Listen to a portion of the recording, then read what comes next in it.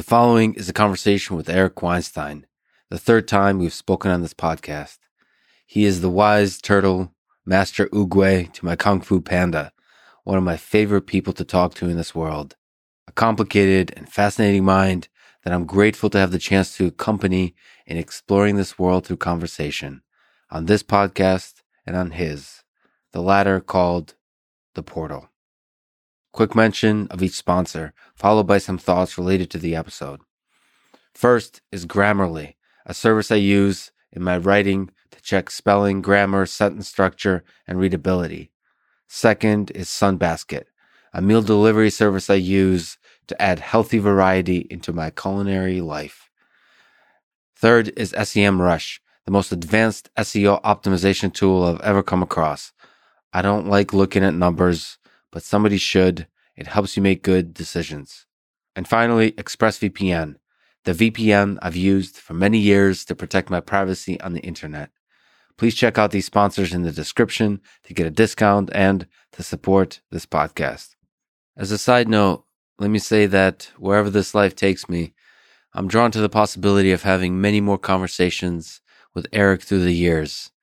I think we have just the right kind of contrasting worldviews and a deep respect and appreciation of each other's life stories that creates for this magical experience in the realm of conversation that feels like we're always looking for something that we never quite find, but are always better for having tried.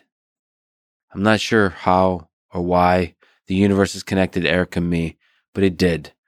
And I would be a fool not to trust its judgment and enjoy the journey. If somehow you like this podcast, please subscribe on YouTube, review it with 5 stars on Apple Podcasts, follow on Spotify, support it on Patreon, or connect with me on Twitter at Lex Friedman. As usual, I'll do a few minutes of ads now and no ads in the middle. I try to make these interesting, but I give you timestamps. So if you skip, please still check out the sponsors by clicking the links in the description. It's the best way to support this podcast. This show is sponsored by Grammarly, a service I use in my writing to check spelling, grammar, sentence structure, and readability. It's like a second pair of eyes that helps make sure that my writing sounds more like Ernest Hemingway's The Old Man and the Sea, one of my favorite books, and less like James Joyce's Finnegan's Wake, which is a novel I've attempted to read several times in college and failed miserably on every occasion. Grammarly is doing a couple of test reads with this podcast, and they will judge whether they want to sign a long-term contract based on how many people sign up to Grammarly Premium, which I've been using and enjoying for many years now.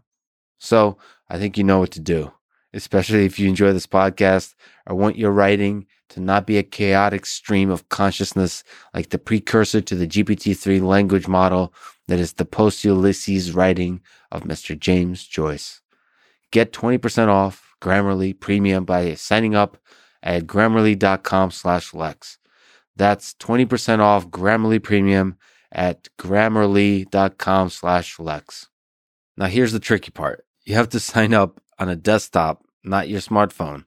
Otherwise, it doesn't count as support for this podcast. So please use your desktop or laptop. I hope you'll be up for this challenge. This show is also sponsored by Sunbasket. Sunbasket delivers fresh, healthy, delicious meals straight to your door. As you may know, my diet is pretty minimalist, so it's nice to get some healthy variety into the mix. They make it easy and convenient with everything pre-portioned and ready to prep and cook. You can enjoy a delicious, healthy dinner in as little as 15 minutes. I've enjoyed a lot of meals from their menus that fit my, what they call, carb-conscious ways.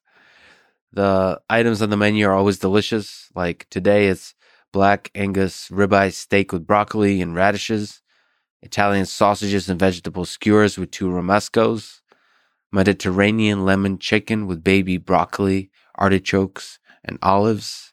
What the heck is baby broccoli? I don't know. Right now, Sunbasket is offering $35 off your order when you go right now to sunbasket.com/Lex and enter promo code LEX at checkout. Again, Visit sunbasket.com/Lex and use code LEX to get $35 off your order. This show is sponsored by SEM Rush, which, if you look around, seems to be one of, if not the most respected digital marketing tool out there. It does a lot of stuff, including SEO optimization of keywords, backlinks, content creation, social media posts, and so on. They have over 45 tools and are trusted by over 6 million marketers worldwide. I don't like numbers, but that's because I'm an idiot with that stuff, and in general. I speak from the heart, and data be damned, but somebody needs to pay attention to numbers because otherwise you can't make optimal decisions. I believe heart comes first, data second, but both are necessary. I started using them just for fun to explore non-numeric things like what kind of titles or words connect with people. As a writer and crappy part-time speaker, that information helps me, at least in moderation. The amount of data that they put at your fingertips is amazing. So if you want to optimize your online presence, check them out at semrush.com/partner/Lex to get a free month of guru level membership. Okay, this show is also sponsored by ExpressVPN. It provides privacy in your digital life. Without a VPN, your ISP, internet service provider, can see every site you've ever visited. That's terrifying. Even when you're browsing in incognito mode. Even if you clear your history.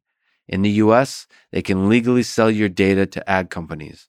ExpressVPN prevents them from being able to do all that by rerouting and encrypting your internet connection through their secure servers. I've used it for many years on Windows, Linux, and Android, but it's available everywhere else too. For me, it's been fast and easy to use. One big power on button that's fun to press. Probably my favorite intuitive design of an app. Doesn't try to do more than it needs to. I believe there's a Charles Bukowski quote about that. Go to expressvpn.com/LexPod to get an extra 3 months free on a 1-year package. That's expressvpn.com/LexPod. And now, here's my conversation with Eric Weinstein.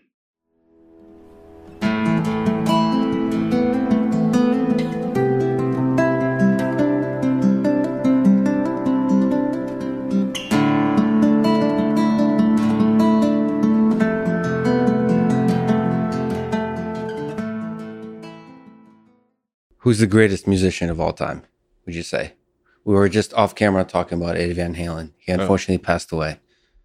Who's the greatest musician of all time? Yeah. Jonathan Richman. Who's that? It's a weird question, so I'm going to give you a weird answer. It's not because... Thank you. Okay. Jonathan Richman, the reason I'm picking on him is that he had a quote. He was the front man of a group called the Modern Lovers. And his quote was something like, we have to be prepared to play music when our instruments are broken, the electricity's out, and it's raining, something like that.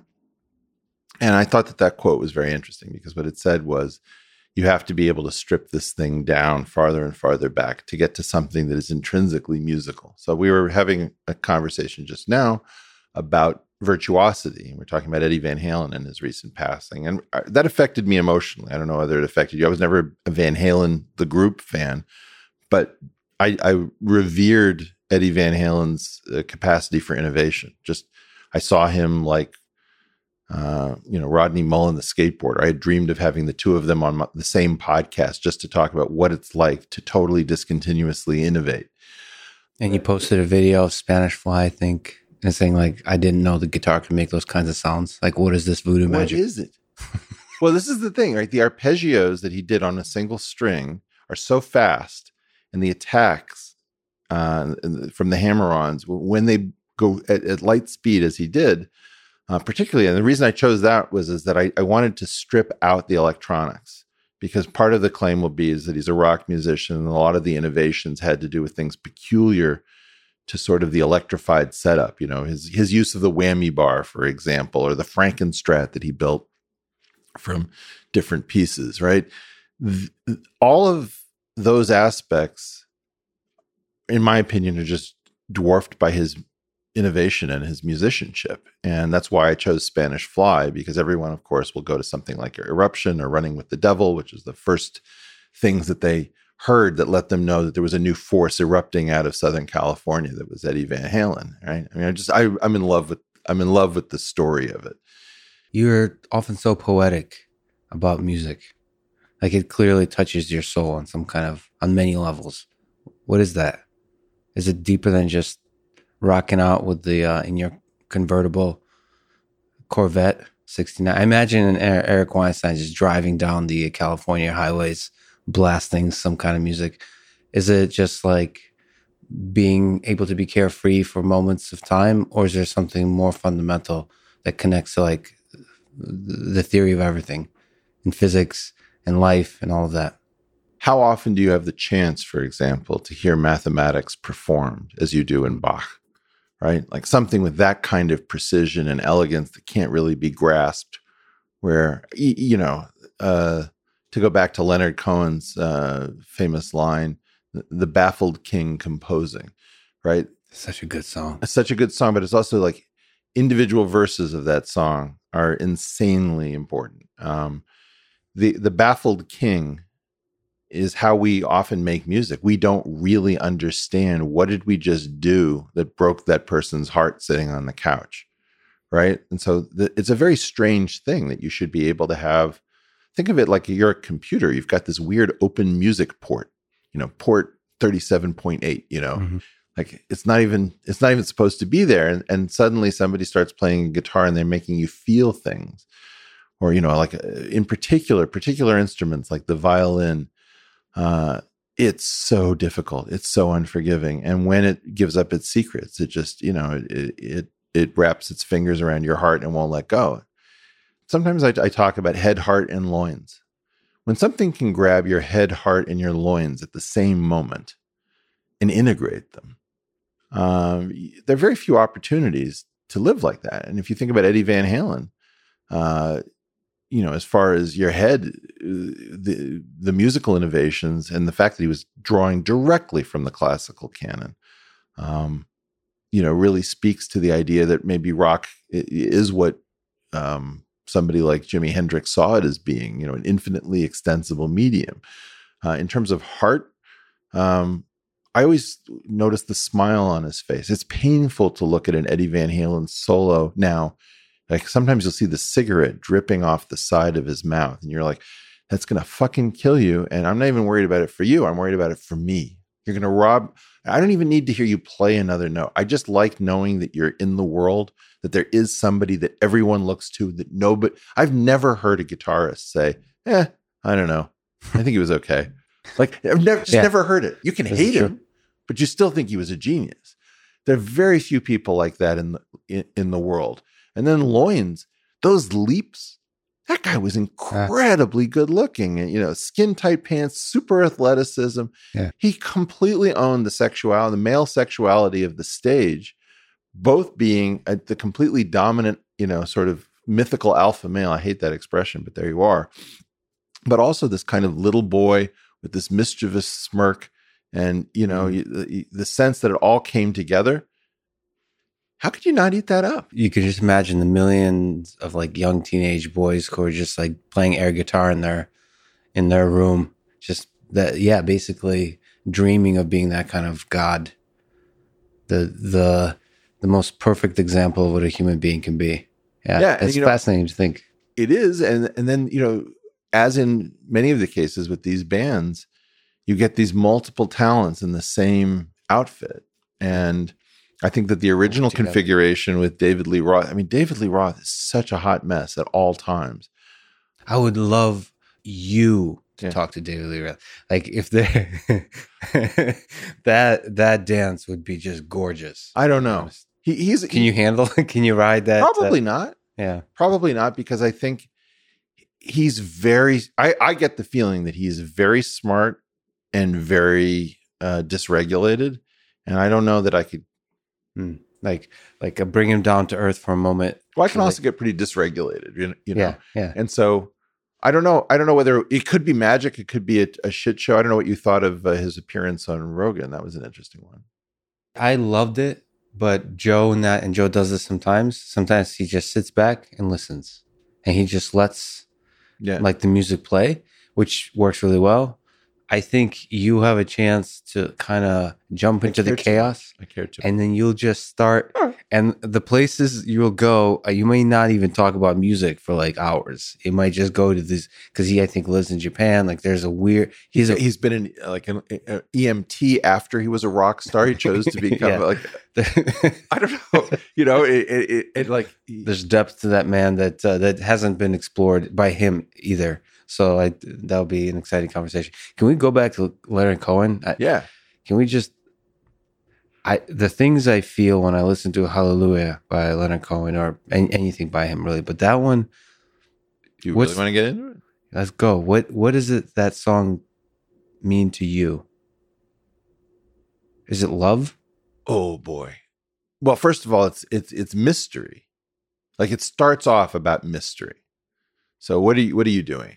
You're doing this alternation between the two chords, so three notes at the same time. One is called the tonic, or you have the major and the relative minor, and he's alternating between them. There's only one note of difference between those two chords. One of them would be feeling sad. One of them would be more joyous, typically described. And so by altering one note, it's the minimal amount to take you back and forth between joy and happiness. As that's encoded in us. So he starts off with that. I heard there was a scene. David played the Please the Lord, but you don't really care for music, do you? That's really interesting because he's using this technique called bathos, right? So the alternation between the sublime and kind of the guttural or ridiculous or the mundane, right? Mm-hmm. So he's like... but there's a bitterness to it too. Is it just play? Well, the way I hear it, again, you know, a great song allows for different interpretations. You happen to be asking me, so I'm going to impart some stuff that probably isn't in the song, but why it speaks to me. That's what makes it great. Yeah. The way I hear it is he doesn't believe the audience. You don't really care for music, do you? Then what are you doing listening to this, you stupid idiots? You know, yeah. Of course you care for music. You're too cool to care. So I see through you and screw you. That's like the kind of, that's the energy I get out of it. Then he does this weird thing. It goes like this is where he should put the description of where he is in the chord progression, which is the tonic, right? It goes like this. And then he hits the fourth and the fifth, which are the two other major elements, the subdominant and the dominant, in functional harmony. So he's describing the chord progression in real time in the lyrics. And there's two ways this can come about in other songs. Like we had this example of Every Time We Say Goodbye. Do you know the song? Every time we say goodbye. No, I think it was a Cole Porter, maybe, or Gershwin, maybe Porter. I don't know. I cry a little. There is no love song finer, but how strange the change from major to minor. Right, like it's beautiful use. Wow. Then there's times when it's duplicitous. So, for example, you'll have. I guess my favorite examples of this are Johnny Cash's Ring of Fire. Mm-hmm. I fell into a burning ring of fire. Then what does he do with the lyrics and the tune? I went down, down, down. He goes up. Yeah. Right. And so the idea is like, oh, okay, that was a head fake. Yeah. Right. And another one of these, is Nina Simone's Feeling Good. Well, okay. So what do you get at? Birds flying high. You know how I feel. And sun up in the sky. You know how I feel. That woman's voice. It's a she new doesn't give a damn, and yet she's and I'm feeling it. But then what's the da-dum, da-dum? Yeah. It's like heavy stripping music. It's you're not in a good place. You're probably in some strip club with the last of your money. You're drinking lousy beer, some bad situation. Yeah. And she's feeling good. No, it's funereal. It's oppressive, right? I never thought of that song that way. Wow. Well, you think of it as joyous? Yeah. No. If you think about it, contrast it with Ray Charles, for example. Do you know Lonely Avenue? Yeah. Well, my room has got two windows, but the sunshine never comes through. It's really depressed. It's the same sort of vibe as Nina. But she's claiming that she's in great shape. So she's like a good case of the unreliable narrator. Leonard Cohen, to me, is talking about the unreliable audience that's too cool to be with the performer on stage. There are things that go with the music, like the Cole Porter stuff, that go against, like the Johnny Cash. I think these are the games that musicians play that the rest of us only sort of notice subliminally. Okay? Fourth, the fifth. And then he should say something about the relative minor or he's giving you the secret, the baffled king. Completely. In other words, he doesn't know why it works. Yeah. Did Pachelbel know why Pachelbel's canon would work? Yeah. It was a discovery. That's the whole thing. Like, some music is discovered and some music is invented. And he's talking about a musical discovery. He's talking about the Pythagorean power of the wave equation, and then superimpose, like, there's two genius intellectual concepts behind music, one of which is the wave equation. Usually we solve it for a one-dimensional medium because we're talking about strings or air columns. Occasionally, you're talking about things like handpans or steel drums or metallophones or gamelons, whatever. And those have a wave equation too that's much more chaotic. The other equation is this crazy thing that 2 to the 19/12 is almost exactly equal to 3, which is what gave us even temperament. And so the tension between those two things is, in fact, one of these most beautiful stories. Inside of that system, that formula of the baffled king is a discovery. He's not really composing it. The reason he's baffled, imagine that you took like a little brush and you started brushing off, a pyramid under the sands. You might think that you created the pyramid by your brushing, but in fact, somebody else did it. That's why you're baffled, right? That's beautifully put. You're right. And as creating one of the greatest songs of all time, and as he's doing it, he's baffled. And it's meta. He's within the song. And Leonard is baffled, is my contention. But he knows enough to know that he's baffled, right? And so the idea is that he is composing. He has the audacity to compose as David. He's echoing David at a minimum. And then in a later song, which I really wish we would discuss, that's totally dystopic, and you will not like it at all, is The Future, which contains this line that I think I used in my episode with Roger Penrose on The Portal. Note the subtle plug. The portal. He says, I'm the little Jew that wrote the Bible. So there is this way in which Leonard Cohen, I think, is constantly coming to the idea of being a biblical-like scribe. And I think this is one of the great things that, you see Dylan doing this with All Along the Watchtower. You saw Warren Zevon, who we should talk much more about, doing this with a song called I Was in the House When the House Burned Down. Do you know this thing? Mm-mm. No, this is embarrassing. Oh, sweetheart. This is a great day. Darling. Warren Zevon is one of the most important songwriters of our time. And he's been largely forgotten by this generation. But, Bob Dylan would sing one of his songs in tribute. I've heard Bob Dylan, very small number of songwriters really move him. Woody Guthrie, Gordon Lightfoot, and Warren Zevon. By the way, Bob Dylan, if you're out there, appear on either one of our podcasts. We need to get your voice into a new medium for a new group. Definitely. This is a time for Bob Dylan, my friend. Honestly, you've been doing an amazing job in this space. One of the reasons I'm super excited to do this podcast again is that I've learned some things about what I don't do well. And I also have sort of struggled with the question, should I do those things better? Because what if it's, I always use the same example of the fitted sheet. When you're trying to put a queen size fitted sheet on a king size mattress, he's like, okay, I got that corner squared away. And then you get another corner that pops off and they have to go back around.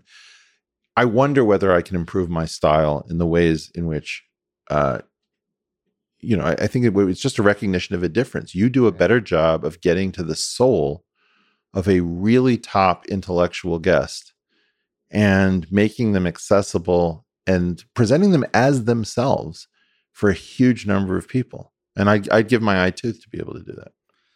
Hey, do you ever think about this? Like, because I think about what is the greatest conversation I'll ever have. Like in a sense, The Portal, not to reduce it to anything, but there will be the greatest conversation.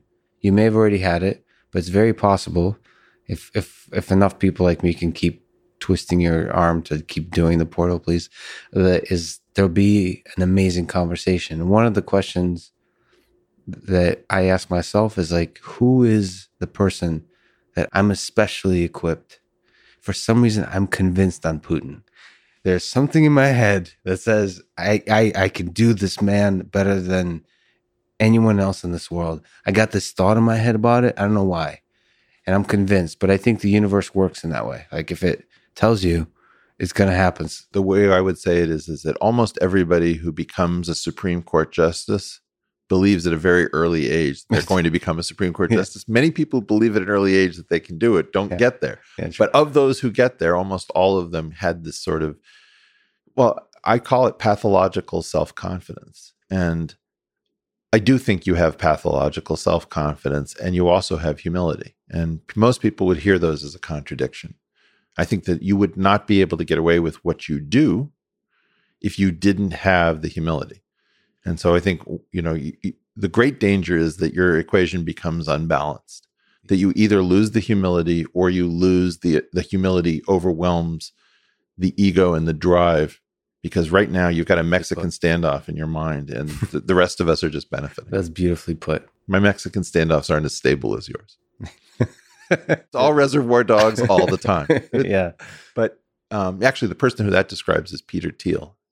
Peter Thiel thinks more. People always say, like, what does Peter think about X, Y, and Z, P, and Q? It's like, well, do you want communist Peter? Do you want hyper-capitalist Peter? Minds in there. Oh my God, right? On everything. That's why he's successful, is that he's got all these minds fighting each other. And so when people say Peter is this or Peter is that, I just laugh, because nobody who knows him would describe him as having thoughts at the level that people are claiming.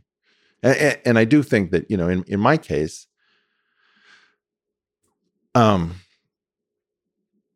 there's also pathological epistemic humility. Like, just, I know how little I can do in one life. I know how many things I've screwed up. I know how many things I've got wrong. And on the other hand, I know that if not, it's like Hillel's questions, if I'm not for myself, who will be for me? If I'm only for myself, what am I? If not now, when? At some level, there's a question about, if I don't decide that someone is capable and that somebody is me, and if I apply that to everyone else on the planet, then nobody's going to do anything. And so I do think that one of the things that people like you and I get is, who are you to say that? Right. F that, man. Just sign me up for some Dunning-Kruger. Yeah, but it's multiple minds, like you said. Like this morning, I was feeling so good and confident I couldn't think no wrong. And I remember last night clearly thinking that I'm the dumbest human who's ever lived. Yeah, and great. Nothing I've ever said is worth anything. What the fuck am I doing with my life? Why am I scared? I was terrified of this conversation. Who the hell am I? This conversation? Because I'm an idiot. And because, Lex, but no. But this morning, I was the baddest motherfucker who's ever walked this earth. So I was very conscious. I think it was the coffee. I'm not sure. Maybe some sleep. This sounds very Russian, and it involves multiple beverages, some of them being alcoholic, others containing caffeine. There's, in fact, I can't share the story behind it, but there is a bottle of vodka in the fridge. Okay. So, I should have hit you for coffee, because this is a morning show here. So I put out a call that we get a chance to have this conversation and people ask these wonderful questions. A few people asked about depression and suicide. This is a Russian program, so we'll have to go there. And I think about Leonard Cohen, and one of the things that always kind of broke my heart and kind of suffocated the hope I have for just... I don't know, for love in a person's life, is to hear how much depression was a part of Leonard Cohen's life and how much he suffered. I guess one way, I'm not sure where we can go with this question, but do you think about the places that the mind can go, like these dark places? Yeah. Is there something like where the only escape out is suicide, for example? That's the darkest version of it? I really think suicide is a big place, and suicidal ideation and self-harm, and we don't talk a lot about it. it's a similar problem to trying to talk about trans. These are umbrella categories, and if the commonality is that somebody harms themselves, but we don't know whether that's coming because of a problem in brain chemistry, because of an event in their life, whether evolutionary programming for suicide is weirdly normal, whether or not it might have a religious motivation. There's too many different forms of self-harm. It's something like the 10th largest killer or thereabouts. And I think that, you can look at it from different angles. I'm old enough to have, had Pete Seeger come to my college when I was at university, and to watch his good humor in the face of all adversity. I think of Odetta. I used to go to Odetta concerts. I don't know if you know who she is. Mm-hmm. Okay, this is going to be one of the better days of your life. Check out Odetta. When we're done with the interview. She was a civil rights figure, but also just had a profound voice and great musicianship. These people were in the struggle, right? And they saw lots of bad things happen, and they kept their humor about them. And, the thing is that you can take on the Weltschmerz, the pain of the planet, or you can try to do something else, which is to be a happy warrior, even if the odds are terrible and the cost of failure is catastrophic. So even when surrounded by darkness. But the thing is with Leonard Cohen is he created such beautiful music, and yet it's like Anthony Bourdain, the same. And yet they go to this dark place. And it's easy to say it's just biochemistry. No, there's a linkage between this highly generative, creative side and in some cases, dark depression. In other cases, not. So you can't say that it's tied, that genius and madness are always, co-traveling, or that beauty and pain are one and the same. What you can say is that there's a cluster of people that tell you that for that cluster, there is a relationship between the darkness and the beauty. And I do think that in part, it's squaring circles that can't be squared. We were just talking before about the inability to serve two perfect systems, the perfect system of the wave equation and the perfect system of even temperament. They're both perfect. They're not compatible. And once you realize that there is perfection and an inability to make contact with perfection, I think, you recognize that there is no solution to this world. Yeah. That's weird with the poets and musicians. Do you want to say this is a particular thing that you do, but then there's Spanish Fly by Van Halen. And then you realize, oh. Well, what do you get out of Spanish Fly by Eddie Van Halen? I think it's very singular because of the fact that it's purely acoustic. For some reason, I couldn't imagine Eddie Van Halen separate from the band in front of thousands of people just screaming and rocking out with lights everywhere. And Spanish Fly made me think it made me imagine him sitting alone on a couch in a room. I think that's who he was. I really do. It's believe me, I get it. Yeah. He was a rock star. He was a rock guy. Got it. I'm almost positive that you can't get to where he got to without being a complete introvert. Yeah, it made me imagine that there's some half-naked supermodel walking around hoping that they can, do their thing together. And Eddie's completely disinterested. He'd be with the guitar. He'd be with the guitar, right? Yeah. Because honestly, at some level, in one case, maybe you're conquesting, maybe you're pursuing love and romance. In the other case, you're talking about a relationship to the order, the creator, the almighty, whatever it is you want to call that substrate that is reality. And, do I believe that Eddie Van Halen and Jimi Hendrix and Paganini and Heifetz jacked into the true essence of the world? Yeah, they did. I don't think it's as good as differential geometry. I'm sorry.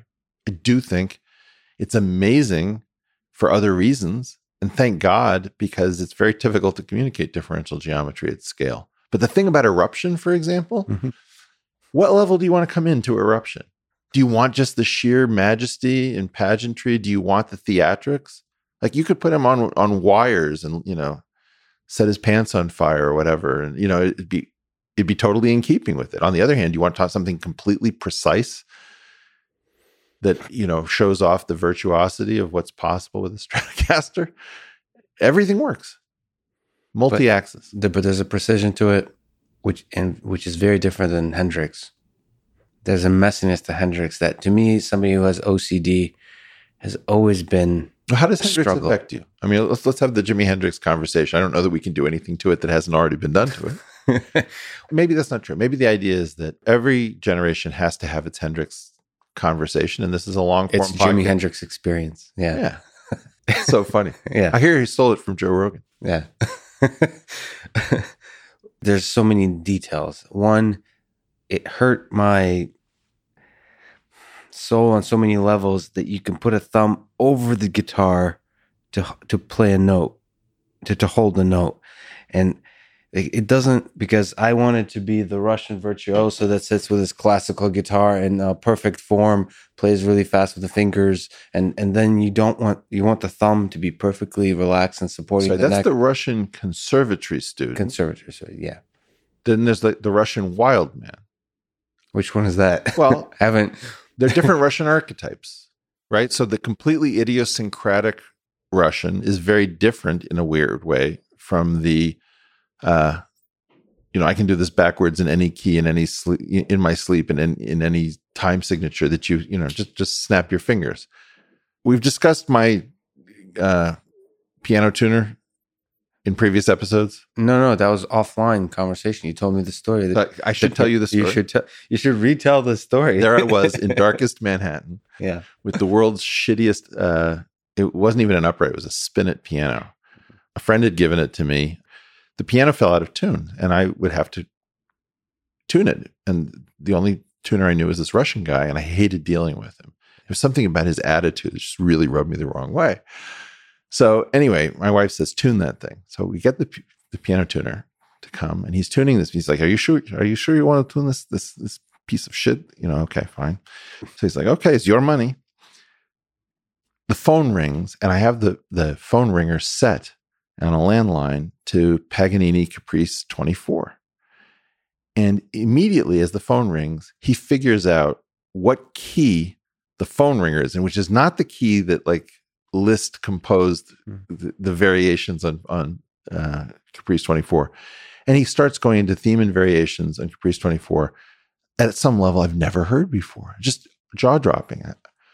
And the phone stops ringing, and we have this awkward silence. I said, I didn't know you were such a great piano player. And then he says one of these things in Russian accented English, hurts in a way you can't imagine. He said, no, you are the piano player. I am merely the piano tuner. And it's just like, oh man, through the heart. It's kind of reminiscent. I'd love to hear actually your opinion on this. It's reminiscent of the Good Will Hunting story. What do you think about that? That movie? That movie. What about it? It's MIT. Yeah.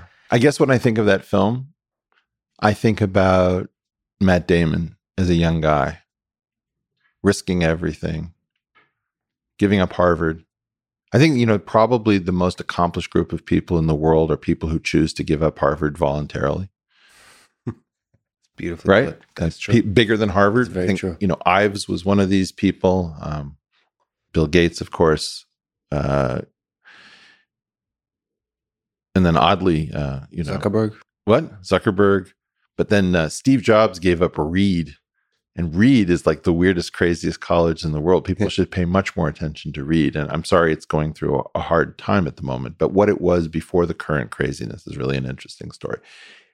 Irregardless, as we say in the 617 area code, I think that a lot of my reaction is to the real story of Matt Damon having this vision and being the young guy to pull it off. And, I also think about Robin Williams trying to explore heart through this lens of acting. And, as you and I, you've hung out with comedians, they know that they are a screwed up bunch of people.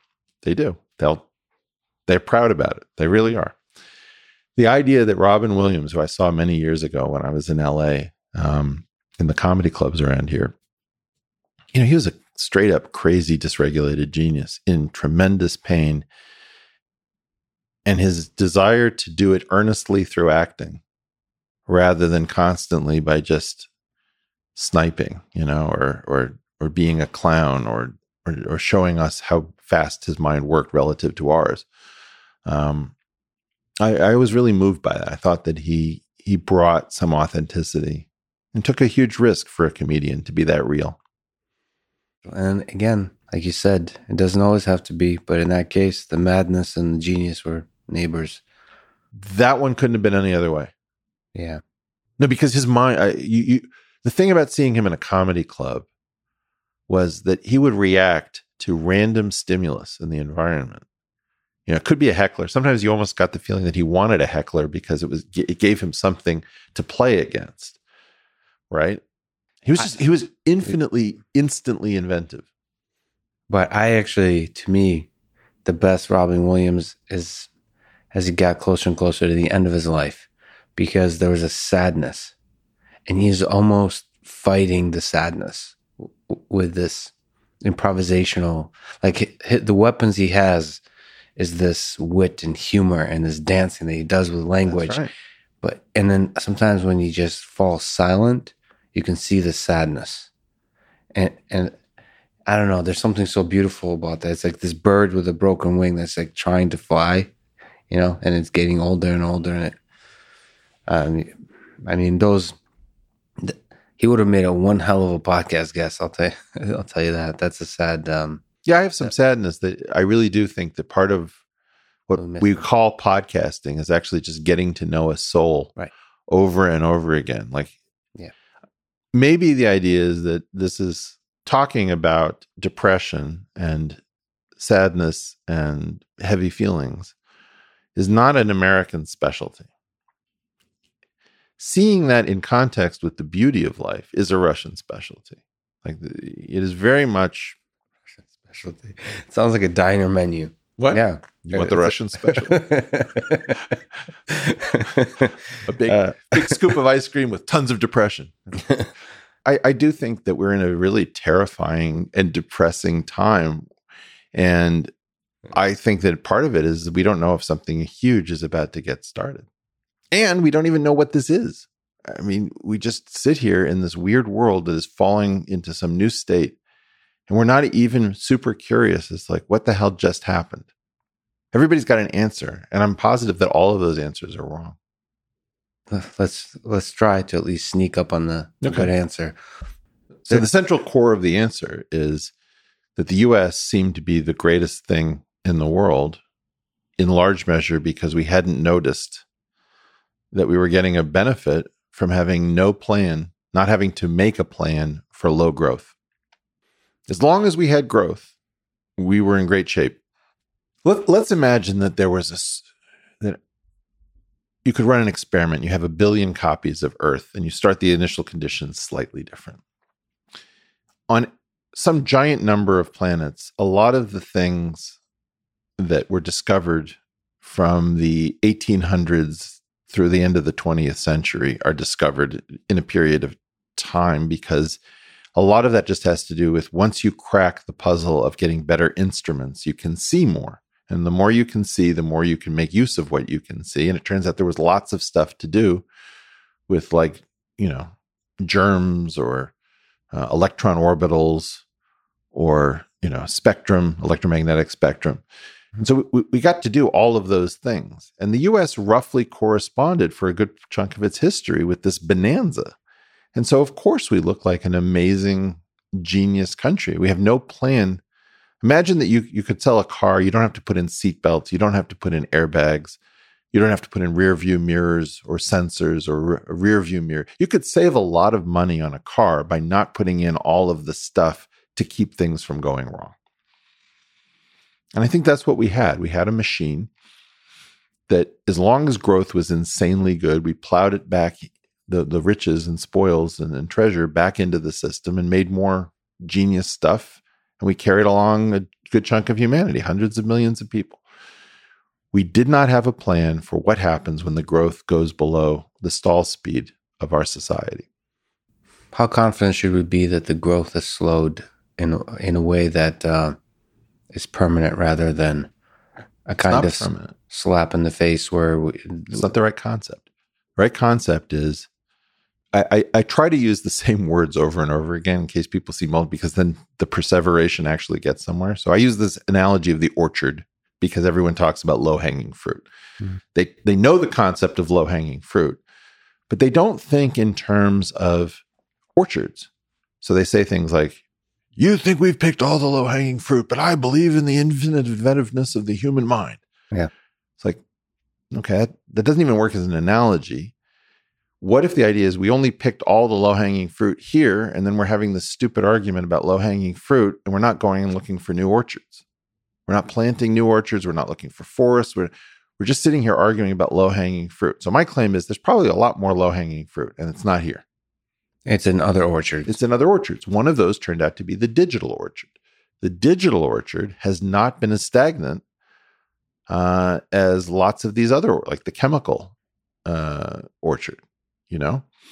I have faith that there's a small percentage of the population, but not zero, that's looking for those other orchards. Like, I'm excited about one of those orchards, which is, I believe there'll be robots in everybody's homes, and that will unlock some totally new thing, totally new set of technologies, ideas, the way we live life, the productivity, everything. It'll change everything. So I'm excited about that orchard. So I'm roaming that orchard and wondering how the hell you kind of bring back, like the ant that finds a new source of food. Yeah, I'm trying to find an apple I can bring back to the great. The so you're in an explorer idiom. And do you have faith that there's enough of those? I don't think there are very many of us. I mean, I'm one of them too. Yeah. How many does it take? It takes one ant. It takes one ant. What are you talking about? How many Elons does it take to screw in a light bulb? Okay. Let's imagine that imagine some ant goes and finds a new source of food. Yeah. Right. And then it comes back to the colony and it says, hey, I think I found a new source of food. And the initial reaction is, you're not authorized to find new food. What? Why would you try to go find new food? We're going to remove you from Twitter. Yeah. And by the way, I think the fact that you think you're allowed to go find new food shows how privileged you are as an ant. Get out of the colony. Kill him. Well, that's probably not a great model for finding new orchards. And I think that what we find is that where there's a system that allows somebody to ascend without a lot of gatekeeping, you can have that. But, I saw this happen in hedge funds. Hedge funds for a while hoovered up a lot of talent because they were places that had funding and had freedom.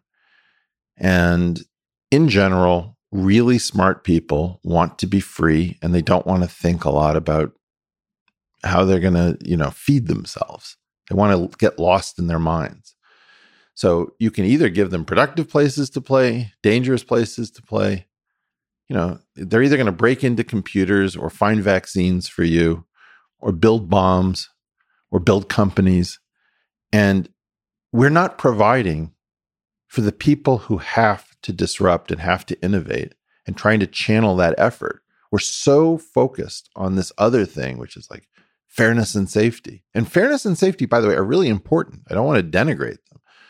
But the singular focus on fairness and safety without, in the same breath, being focused on growth and discovery and creation is going to doom us, because what we're talking about is we're always talking about divvying up the pie that is, as opposed to the pie that will be. Imagine that you spent all your time trying to divvy up the 13th century pie and you destroyed your ability to get to the 20th century. You'd be an idiot.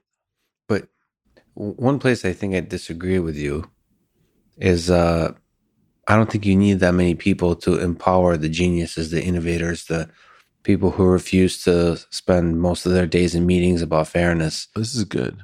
Let's have a disagreement. I think podcasting, whatever you call that medium, is just one little example of a tool that you can give power to. Like, you and your podcast can have the next Elon Musk. and make him a star. Now I see where you're going. Okay. There has been a series of places for people to play and be free. And we've lost them successively. What's a good place you remember? Because I disagree with you there too. I think they're still there. You can still play. You interviewed Noam Chomsky. Yes. Okay. Noam Chomsky comes from an era Well, you can play where you could play at MIT. at MIT. And you can't play. This is where I disagree with you. We've already had this. But Go check the Clips channel for the Lex Friedman podcast. I think I wasn't brave enough at that time, and I'm not really brave enough now. Come on. Because Where's the vodka? It's a feeling, and people are going to tear me apart. Oh, what are you? And you speak from emotions and facts. Wait. The feeling. Whose podcast is this? It's yours. Yes. Okay. Tell the people who are currently editing your brain, because I saw that move right now, Yeah. that they should go find another podcast. Right? Let's get rid of some of your audience right now. Yeah. Please go find another podcast if you're editing my brain. Nevertheless, all the self-doubt, they're sitting in that brain. Oh my God, I can't stand to watch this. But all right. Yeah, okay. What is this self-doubt loop that you're in? The thing is, when I walk the halls of MIT, yeah, there's bureaucracy, there's administrators that never have done anything interesting in their entire lives. There's meetings, there's all the usual crap. All the usual crap. But there's, in the eyes of individuals, yeah, there's this glow of excitement that has nothing to do with career. I understand this. And that's just, it's still a playground. There's little pockets of playgrounds from which genius can emerge still. And they're unaffected by diversity meetings or fairness meetings or blah, blah, blah. I love to hear this. Yeah? Well, you don't think so? I don't believe it. Because I've watched the change, Lex. I've watched people edit. We are all editing ourselves all the time. I remember my old mind. I liked it better. All of this relentless focus on critical race theory and, critical theory, postmodernism, fairness, social justice, it's making many of us into worse people. You think do you think the Matt Damons of the character is paying attention to any of that? You think that has an effect? Have you seen what happened to Matt Damon himself? Matt Damon has tried to say various things at various times that seem to be relatively innocuous. He can't speak. Okay, well let's not mix up. Matt Damon is just an actor. No. He was just a Harvard student who came up with his own genius screenplay, acted, and made it happen. No, we're somewhere else. You don't think you can build a rocket company out of MIT still? I think that there are things that you can still do, but we're losing them. We lose them. We keep losing them. I would say the biggest problem here, let me just say what I think the solution would be is to fire anybody who's not faculty, especially young faculty, should have way more power, and administration should have much less power. Because right now, the administration, whom used to be faculty, but they've lost the fire, the spark that gave them, they've lost the memories of the playground. And so the people that admire and love the playground, you could see it in their behavior, should have way more power. And so we should create systems that give them power. Lex, you're very idealistic. Yeah. And you've got a huge heart. It's a weird time because I don't want to dissuade you from believing beautiful things, because I see how potent you are. You do all these things: jiu-jitsu, guitar, podcasting, programming computers, et cetera, et cetera. I don't think you're right. I think we're in a really deeply screwed up place where even the tiny number of... Let me give you an alternate version of this dystopia. I do think that there are people who are capable, and there's still places to play and cause things to happen that progress the story forward. But if you look at the fire that some of the people are in who fit that profile, how much crap has Elon Musk taken? Quite considerable. Right? And not much admiration from the... Craig Venter, Jim Watson. These are very difficult people. Steve Jobs is a very difficult guy, Yeah, it is a bit heartbreaking to me. I mean, everybody is different generations. My mind is a little focused on Elon Musk because he's the modern persona. Well, you know him. I mean, he's a person to you. It hurts my heart to see how few faculty and people with Nobel Prizes and so on admire Elon. Like how little he gets a lot of fans from like people who buy his products and young minds that are just excited. But like, why don't we as institute? Why doesn't MIT say that we want to? We somebody amongst us will be the next Elon Musk, and we want to encourage them. It's like say that in meetings. Say that, like that's success. No kidding for us as MIT, and instead there's this jealousy. It's like, well, here's the did you hear what Elon Musk tweeted? Did you see like how irresponsible is what he's doing? How like just saying all these things that are just dripping with jealousy and basically I want what he's got. That's the thing, right? And if you, here's the weird thing: rivalry has a different signature. You see, when you know that you're never going to make it, that's the position you take. What is it in Kung Fu Panda, which you've watched now? Yes. What does Tai Lung say when he's looking for the Dragon Warrior and the Furious Five come to defeat him on the bridge? One of them gives up Poe's name accidentally, and Tai Lung hears it. Poe, so that is his name. Finally, a worthy opponent. Our battle will be legendary, right? Yeah. He's excited.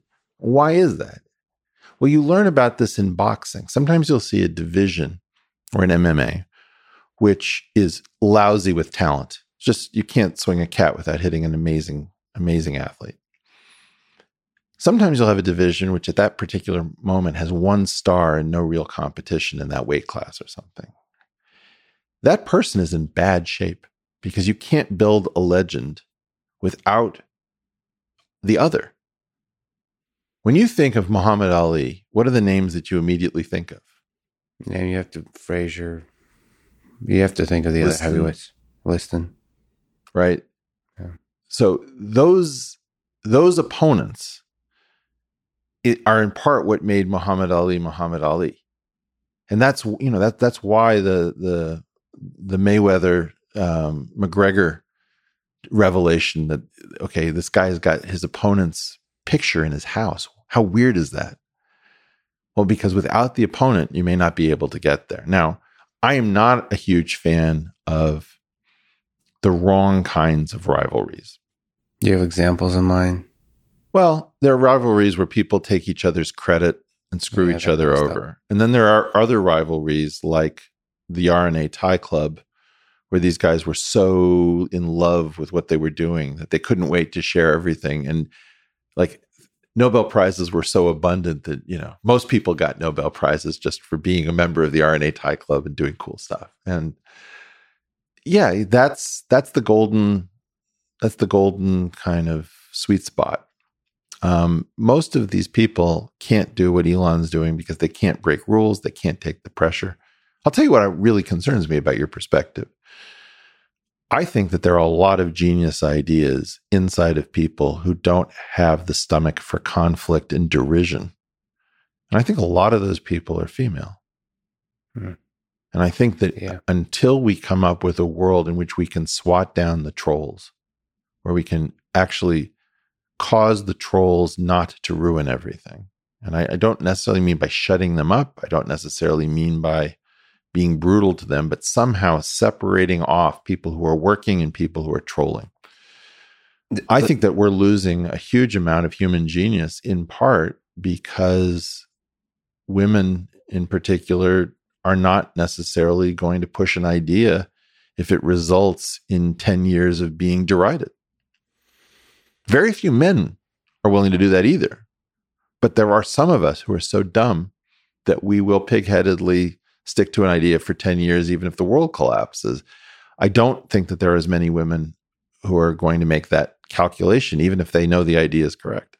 And one of the things that I believe technology can help us fight the trolls of all definitions of troll. Like, I believe that a better Twitter can be built. Interesting. I do not. I don't believe that a Twitter successor can be built that solves most of the problems. I think you can always improve what we have, but I don't think that converges in something that really works, because I think ultimately the problem isn't Twitter. The problem is us. For example, I've recently made a very disturbing realization, which is academics and trolls have very many similar behaviors. Absolutely. It's largely a trolling community.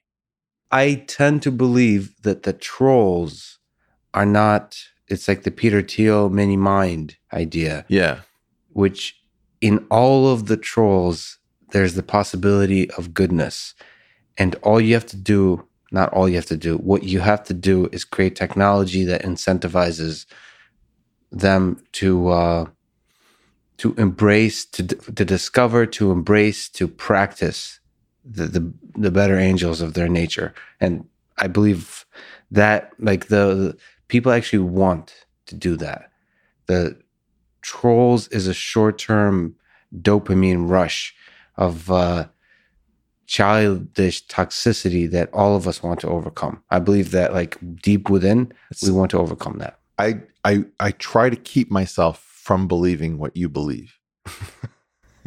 Because you'll be disappointed if it's not because true. It's dangerous, because a lot of these people are implacable foes, and there aren't many of them, but when you meet somebody who's like, yeah, I just like screwing people up.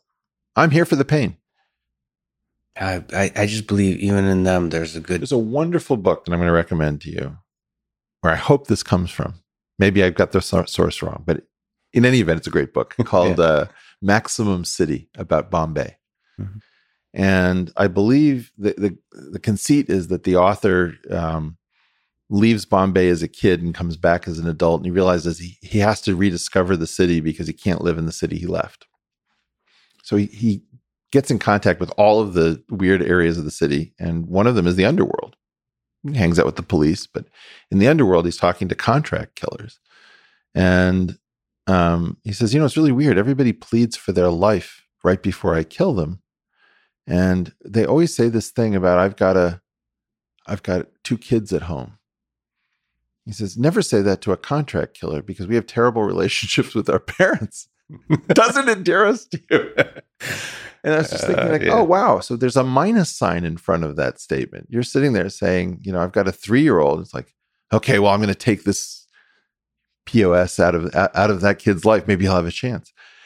You don't know how people are wired. And as much as I hate to say it, there are people whose wiring is so disturbing and so different from yours that you will never guess why you can't reach them or how much pleasure they may have gotten, because they may have gone over a point of no return. Nevertheless, you are just a smart guy who is using his intuition to make a hypothesis. You do not know this for sure. No. And I'm whatever the hell I am, that has a different hypothesis, that even in the darkest human beings that seem to be only full of evil, there's a good person there that could be discovered. And Lex, one of the reasons I love doing your show is that you have these beliefs, even as a Russian.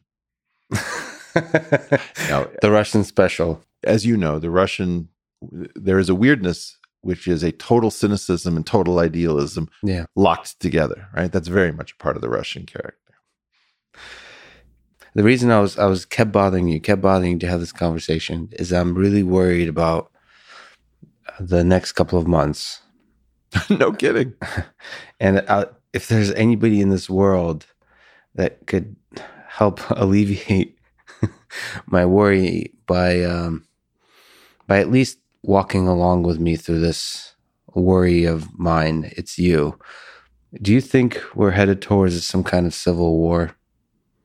Some kind of division that explodes beyond just stuff on Twitter, but something that's really destructive to the fabric of our society? Well, I believe we're in a revolution, as you know. I've called it the no-name revolution or N-squared revolution. I've been talking about it for years. I think waiting for this to be called a civil war is not smart. Only history will call it such. Fine. But I think that the problem is that you're encountering things that you've never seen, trying to fit them into things that you already know. right. And But history repeats itself. yes, ish. You don't see lessons from history in I do. we see today. But I don't see it repeating itself. You know, What about violence? The famous quote is that it rhymes. It rhymes. I mean, the thing I guess I'm speaking to is violence. And we're in there. The abstraction of violence. Imagine you were coding up violence as an abstract class. Okay? thank you for speaking to the audience. Trying to lose these people. Come with me. Go on. No. I look, I've dealt with your audience, and your audience contains some of the smartest people around. Yeah. I guarantee you, if I say some stuff, first of all, any wrong thing that I'll say, they're going to detail. So that'll be a little bit of catnip to bring in the smart people. But they'll also digest it for each other. It's one of the great lessons of long form podcasting. If you don't waste all your time explaining things, that's the job of the audience to do amongst themselves. They're happy doing the work, and those who aren't, they leave. Isn't that great? They'll leave. The people who don't want to struggle will leave. And you can get rid of them. I think that the point is you would want to say violence is defined relative to a context. So let's call it meta violence so that we don't get into the problem. We already have a term for physical violence, right? So we have meta violence and physical violence. I would say that physical violence is subclassed from meta violence. Meta violence is the disruption of a system. It's sort of, it's for example, if a cell dies, it can die through apoptosis or necrosis. Apoptosis is controlled, programmed cell death. Necrosis is just like, okay, this didn't work. That was a violent disruption of the system.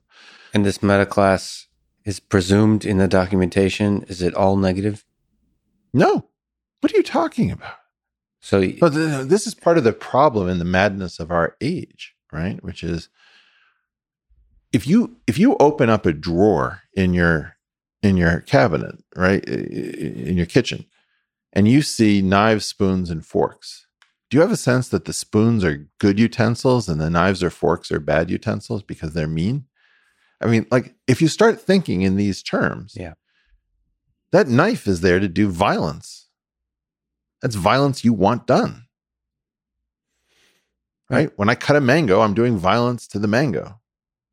The mango expects that I will do violence to it because otherwise I won't be able to get the meat and it won't get its seed spread somewhere else. So in part, violence is absolutely part of our story.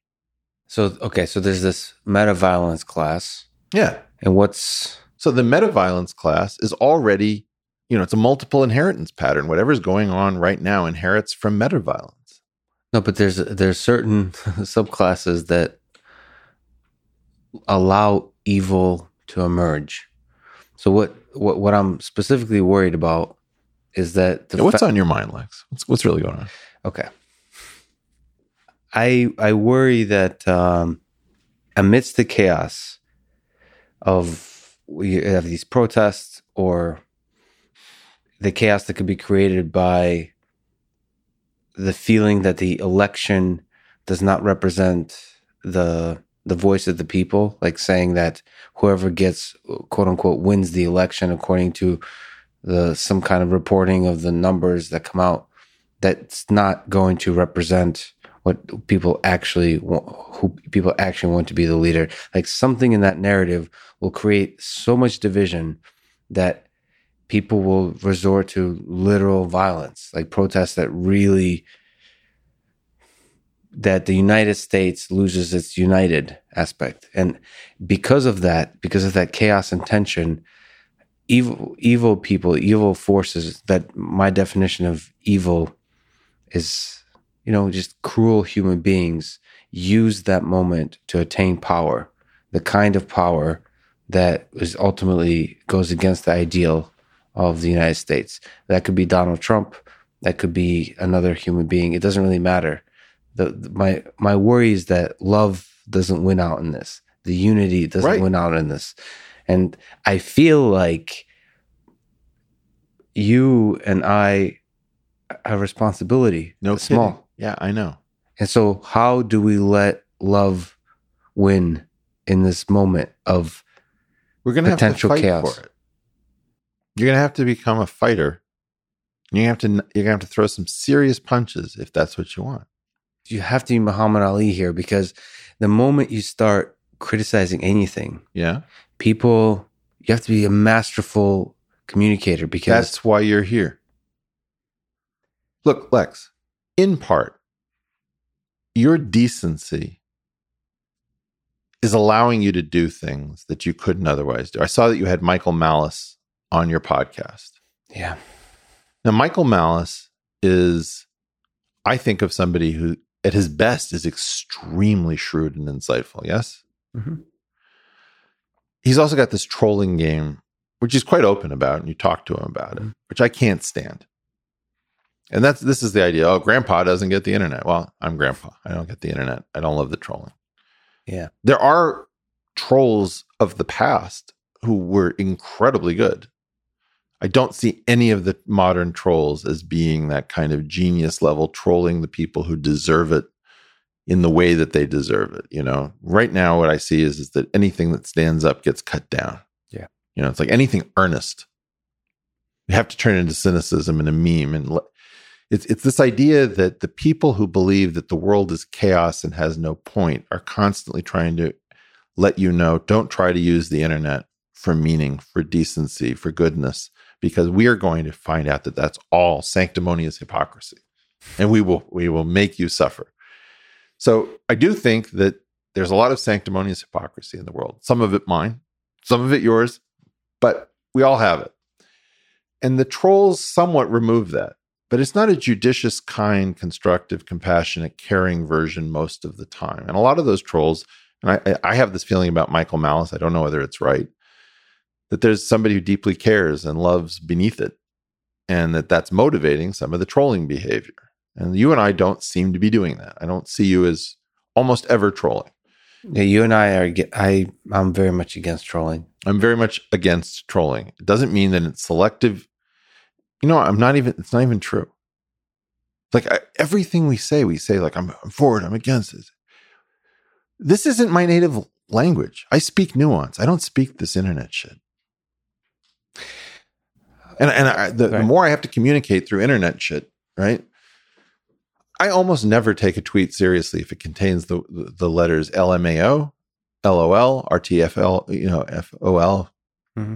There's an interesting effect where people say stuff and then finish with LOL. You put it beautifully, that it indicates to me that this is a person. We've talked about like why I wear this stupid suit. Yeah, is like this is to fight the LOL at the end of sentences. It's like stand up for the words you're saying. Yeah, don't finish stuff with LOL, removing completely the responsibility of the content of the sentence that preceded it. Yeah. Also, choosing the outfit that worked both for Men in Black and the Blues Brothers, not a terrible choice. Okay, but getting back, look, Lex, we're not in a position to do this. You need to be seated in a different chair. Your chair is the wrong chair. You're in the wrong chair. It's been so long. All right, I want to talk about you and Joe Biden. Joe Biden was a 29-year-old guy with nothing particular going on, so far as I can tell. Okay? I know people as impressive at age 29 as Joe Biden, 12 rows back, three deep, doesn't matter. Huge number of people. None of them my age can get to where he got to. Like, we're all morons. Anytime somebody takes out, like if you found Eddie Van Halen in a guitar shop, you'd be angry. What is this guy doing repairing guitars? Then somebody will say, maybe he loves to repair guitars. Yeah, I mean, what is your Russian piano tuner doing? What is my Russian piano? That was the whole point of that story, which is what is it that happened in that life that converted somebody? And I find this, for example, with Russian doctors who are, technicians in offices now. There's a huge amount of talent in the world that's not sitting in its proper seat. Yeah. And quite honestly, I've gotten to the point where my feeling is we've got to take the seats. Right. And maybe we don't sit in them. Maybe the idea is that we take the seats and we put some smart Gen Z person in this seat and say, look, no chanting. I don't want to hear you say, no justice, no peace. If there aren't verbs, if it rhymes, it's wrong. Like I used to have this thing, if it rhymes, things that rhyme are more true. Yeah. But like in general, if something starts at 1, 2, 3, 4, I don't want to hear what the rest of your sentence is. Yeah. But I feel like the responsibility that you carry, that I carry, this is where Joe Rogan generally removes himself from being, I'm just a comedian. This idea of I'm just a comedian. They all do that. But at this moment in history, like history literally can pivot on the words of a tattooed, ripped 50-year-old, comedian. And I think the same is true with you. Okay, well, I'm interested and I care. Speaking of lyrics, there are many here among us who feel that life is but a joke. That's not us. The hour is getting late. That's not us. In the song, the Joker and the thief are on opposite sides of Jesus, having this conversation over Jesus.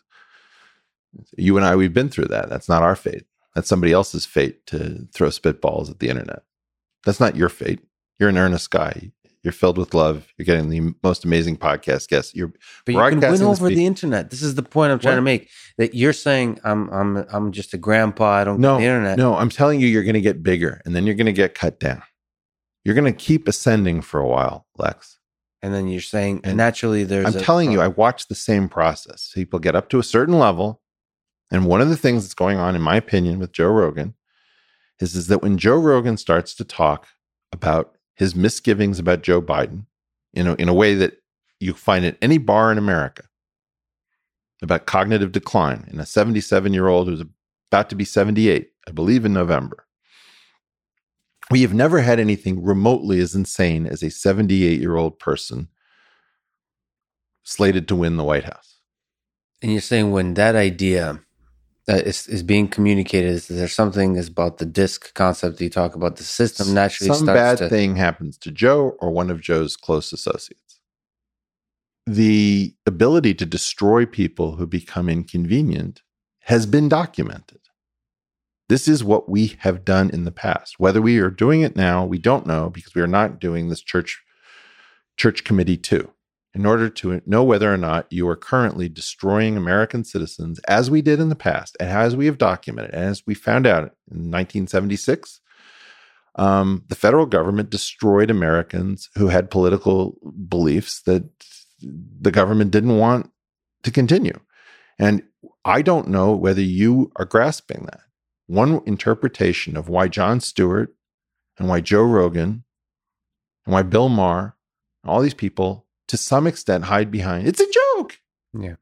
It's because they're trying to find a protected class. Is there some place I can stand and speak the truth, which does not result in my being garbage collected? Interesting. I guess you're right. My intuition is you can stand as you gain more power. You can stand. There's a fight over Joe Rogan right now. I mean, I've talked about it for a few years now. People did not understand how big that program was. People didn't understand long-form podcasting. I was derided by people who I think of as being very shrewd for believing in these podcasts as a major force. And most of the people who derided me have said, wow, did I not get things? It's like if you started to propose, you wanted to do The Sopranos in the era of 30-minute sitcoms. It's like, you don't get it, man. The American people, they're not interested in these long plot storylines. That's your weird thing. Nobody cares, dude. Everybody just wants short, fast, memorable. And like, okay, so if you do that, you totally miss the opportunity. And, the savvy people used to say, kid, let me tell you, nobody ever lost a dime underestimating the intelligence of the American people. Well, that was totally wrong because they didn't calculate opportunity costs. I have been talking about the problem of Joe for a long time. The problem is that when the system wakes up, they're going to want to control it. And they come up with new different mechanisms of doing that. I guess one interesting one is cancel culture. Well, look at the number of people around Joe who they've come after since they've realized that Joe was really big. Joey Diaz, Brian Callen, Chris D'Elia. Now, I'm not saying that those are all related, but I do notice that there are at least correlations between when Joe says something and when something bad happens in Joe's universe. It's easier for me to believe that that's happening when it's happening around Joe himself. Yeah. But I'm worried about my friend. Yeah. And I don't necessarily want to push him towards being more if he doesn't want it, because I don't want to conscript people. He's got a great life. He's got a great situation. He's done a huge service. Thank God. Do you know? Yeah. Like, yeah. How much do I owe Joe just for what he's done for you, to say nothing of what he's done for me or for Brett or for Sam or any of these people? And, I'd like to think that we all try to give back, but I'm worried about Joe. He's not worried. One of the inspiring things about Joe is, he's in this war alone, and the way he fights the war is by just enjoying life. Well, that's his thing. As long as he stays close to things that he loves and being, one of the things is he's honest about his drug use. He loves to hunt. So he does a certain amount of like semi-vice signaling up front. And then you just also know him. This is why every time they try to take him down, you use the N-word, It's like, unfortunately, everybody knows who Joe is. And he doesn't act as if he went to a fancy finishing school, right? That's not his energy. The fact that you got some super smart guy who always pretends to be a meathead, just like, it's like, hey, I'm a comedian. It's like all these defenses and disguises. Okay, you got this super smart guy who he's admitted to most of the things that, you can take him down for. And because everybody's been effectively in his den or his basement, think about that studio as his basement. People have hung out with Joe so many hours that you can't tell them something about Joe where they're going to say, wow, I'm going to believe the New York Times, and not the hundreds of hours I've spent on the Joe Rogan Experience. But the cool thing is that this is what inspires me, is that the way he's waging war against the system is just by being a good person and talking enough hours in a week where that message like bleeds throughout the words, like in the gaps between. And that's so inspiring to me, that the good people can win by just being good. And he's kind and he's tough, and he's no pushover. No. I always worry a little bit when I sit down in that chair. You still get scared that he'll call you on some kind of bullshit that you weren't even aware of? No, the first time I was on the show, the energy wasn't great between us. Yeah. And it was in a sober October situation. Yeah. So I think I hadn't understood that, and maybe our egos got a little bit off. Yeah. I don't know. I was having fun, but maybe it was just two complicated life forms getting to know each other. But the first one was probably, that made me a little nervous for the future. But then, Joe and I have become friends, although sometimes we have miscommunications. Like on Yom Kippur, I texted him and I said, Joe, I want to apologize for ways I've let you down as a friend and haven't been there for you, and appreciate everything you've done for me, all this stuff. Mm-hmm. Like, I get this text back, like, what the fuck is your problem? You're great, dude. I don't know what bad place you're in, but cheer up. It's like, Joe, don't you have any Jews in your life to apologize for what they've done? He was just like, dude, have you lost your mind? What the hell's gotten into you? Yeah. What do you think? What do you think about the Spotify thing? What about it? Ask me a question. He's now, as opposed to being just a comedian with a podcast, he now is just a comedian with a podcast who stepped like in the middle of the center of cancel culture, which is like, I know Spotify is in Sweden, but they represent Silicon Valley. They represent the very kind of structures. They contain and represent the kind of structures that threaten to destroy the Elons of the world. And he just like stepped, like, with his Alex Jones and his Joey Diaz, just strolled right into the middle of Yeah. it. I think it's awesome. I love it. But do you think he's strong enough to? Well, I don't know. I mean, I don't even know the right way to ask this, but is he strong enough to persevere? it's a bit interesting. It's like when a lion decides, wow, that honey badger looks tasty. I'm going to swallow it whole. See what happens. Because I talked to him offline. He really seems to be willing to give away the 100 million, which gives him so much power. Oh, I don't. It's a powerful thing to be able to say, I don't. Yeah, to the honey badger. He just strolls in, but he's willing to walk away from anything in this. Well, world. he's going to walk out the other side of the lion. I don't think he's going to go out the way he came in. Yeah. Well, you know what it That's is? It's Tommy Lee Jones entering the bug. This is like a giant alien. He just walks into it. He gets swallowed by the bug and he blasts out from the inside. Yeah. I have it as Tommy Lee Jones. Yeah. But That's anyway, Joe Rogan to you. Yeah, is that my feeling is that Spotify doesn't understand what they're messing with. I could be wrong, but I'm not. No, you're right. I'm right.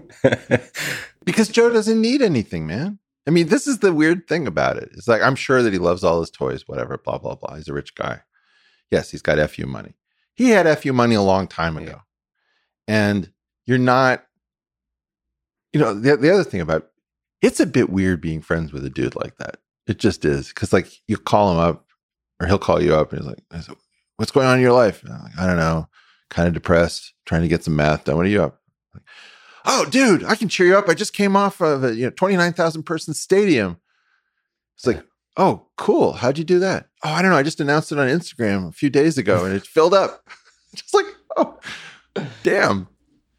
Yeah. I mean, that thing so is much love in that guy. is so powerful. Yeah. So there you go. I mean, you could be that too. The instant Joe takes an interest in politics and saving the world, you might destroy all that. It's going bye-bye. I promise you. I just disagree with you. I mean, because you have to do it. Like you've said this many times before. I'll bet you. Yeah.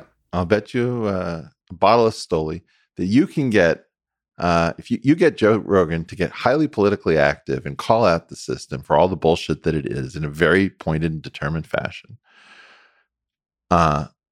And he doesn't get destroyed. I'll give you the vodka. The vodka? Yeah. That sounds like a pretty damn good deal. So, yeah. But you've said this. I mean, living heroes, my friend. No living heroes. No living heroes. It's just difficult. You just have to be good at it. I mean, if you just say generic political things, no, you're going to be taken down. But the more heroic you are, with it, the more beautiful you are, the more you will be made to suffer. And if they cannot get you on reputation, if Jesus himself came down, I don't know if I ever read, I probably have never read to you the hit piece I did on Jesus. You don't know about this? No, I did not know. I did hit pieces on all of the best people in the world. Wow. So whoever it was who cured cancer, or, discovered new particles or whatever it is, I did a hit piece against them to prove that I can do it to anybody around anything at any time. Except Eddie Van Halen, as we were talking about. Well, Eddie Van Halen is now dead. But if this was a situation, Hot for Teacher, canceled. Disrespectful. Absolutely. Also, packaging female objectification for young men. Clearly, Eddie Van Halen is one of the worst people alive. But the skill, the incredible inspiration that is just radiating from his music inspires so many millions that they will fight those canceled pieces. They will fight those. So this is your thing. Yeah. You have this idea that there's a war between good and evil, and the good has already been designated the winner. And it's not true. But your belief in that it's true. Fake it till you make it, no? I mean, it's motivating both of us. Like, I also believe that we're going to win, because if I don't, then I can't get out of bed. And it's pretty heavy at the moment. Do you think 2021 could make us feel good about the trajectory of society? Where we emerge from this year feeling good. Like there's a smile on Eric Weinstein's face, and the next time we talk, we'll be doing some kind of duet on guitar and not having this worried look on our faces. No. Okay, but you've also promised that you're going to somehow end this in a positive. So okay, so how do you turn the no around? What's the U-turn from the no? No, until we get some actually decent people in the right chairs who are not constantly thinking about their next paycheck, I don't see a solution. Let me just say what the prerequisites for a solution are, and to let you know why I don't think it's coming. First of all, both of these political parties, the leadership of them is disgusting and has to go. They're tearing us apart. They lack the will to be Americans. They don't understand the subtlety of the project. They're simply the people who figured out how to inhabit the seats, and that is their great achievement. I believe that in order to solve this, you need people who can integrate, who are not partisan at the level of the partisan warriors that we're seeing, people who believe in dividing the pies of the future rather than the present pie as our main task as Americans, because we are built around growth. I'm sorry to say it. You need an ability to have subtle conversations, and you need the ability to exclude. And you know, at the moment, everyone knows that inclusion is good, which it isn't. It's like saying, well, water is good. If I say water is good, everybody will agree with me. It's not. People drown. People need to get dehydrated. It can be life-saving or life-ending. It isn't good or bad. Inclusion is not good or bad. Inclusion is just inclusion. Exclusion is part of inclusion. We've taught people that they can reason through the world as cocker spaniels. They just bark things at each other. You know, I'm for safety. I'm for inclusion. I'm for growth. Oh, really? Do you guys use verbs? Dependent clauses? Are there compound complex sentences? Where are we in this sea of nonsense? You have to be able to build a place where you have smart, talented people who represent a diverse group of correct opinions. You need to get rid of almost all of the people who have opinions that are antithetical to what we're trying to accomplish. You need to give them insulation, which we're terrified because we don't trust anybody. So everything has to be transparent. If you're going to the bathroom, I want those walls to be plexiglass so I can see what you're doing. It's like, that's too much transparency. We have too much and not enough at the same time. And then, in essence, you need to ensure that people aren't worried about feeding their family every 4 seconds for being real. None of that is happening. And our billionaires are pathetic. What is the point of billionaires if you're not going to do billionaire type cool stuff like saying F you, and I'm going to throw, $3 billion at the project of restoring the national conversation? I don't grasp this. What is the point of creating obscene wealth if we don't have anyone smart enough and caring enough to use it? So I agree with that last part for sure. Let me slightly push back on the idea that the leaders themselves are broken. I feel like this goes to the Joe Rogan, Joe Biden and Trump having a debate on that program. I feel like Joe Biden has a lot of really interesting ideas that he's almost forgot how to communicate. He's been fake for so long within the system. Hillary was fake for too long. I'm sure she had real ideas at the beginning that she still was campaigning on decades later. But like, if the platforms empowered you to search, to be honest, to be real, to search for those ideas within yourself, like long form conversations do, then even the Donald Trump and Joe Biden leaders we have now would take this country to a better place. That would unite people. So like, we can keep the current Congress. We just need to create better platforms. This is going to the intuition that there's good in Donald Trump. There is depth and complexity. There is good in Donald intelligence. Trump. There is. And the same with Joe Biden. There's good in Joe Biden. And it's just, we're not incentivizing. I mean, there's several things I think are broken. One of them is Twitter. The other is journalism. It's just the platforms of us communicating with each other. One of the reasons that I try to come up with unifying explanations is that if you look at the number of wildfires in California, let's say, that we've just seen, if you treat them all as spontaneous, uncorrelated instances, it feels like, oh my God, it's just whack-a-mole. Every time I send a fire truck here, there's a fire over there. So you want to come up with something like a central theory, which is, why do I suddenly have a problem when I hadn't had a problem before? So I look for these unifying explanations. And I found one the other day that really speaks to me. People are very frustrated because they've been trained to think about this incorrectly, in my opinion. But here's the graph that you need to look at. On the x-axis is time by year. And on the y-axis is something like average age of a human. Mm-hmm. The title of the graph is Any Desirable Situation Involving Institutions. So that could be CEO. It could be tenured professor. It could be who's getting grants. It could be the age at which people win Nobel Prizes. University presidents, all these things go up. In other words, for a long period of time, the average age of the person in a desirable situation has been increasing something like 9 months for every 12. Those graphs have to go down at some point. The specter of having 5 people all born in the 1940s as the final entrance in the presidential context, that makes no sense.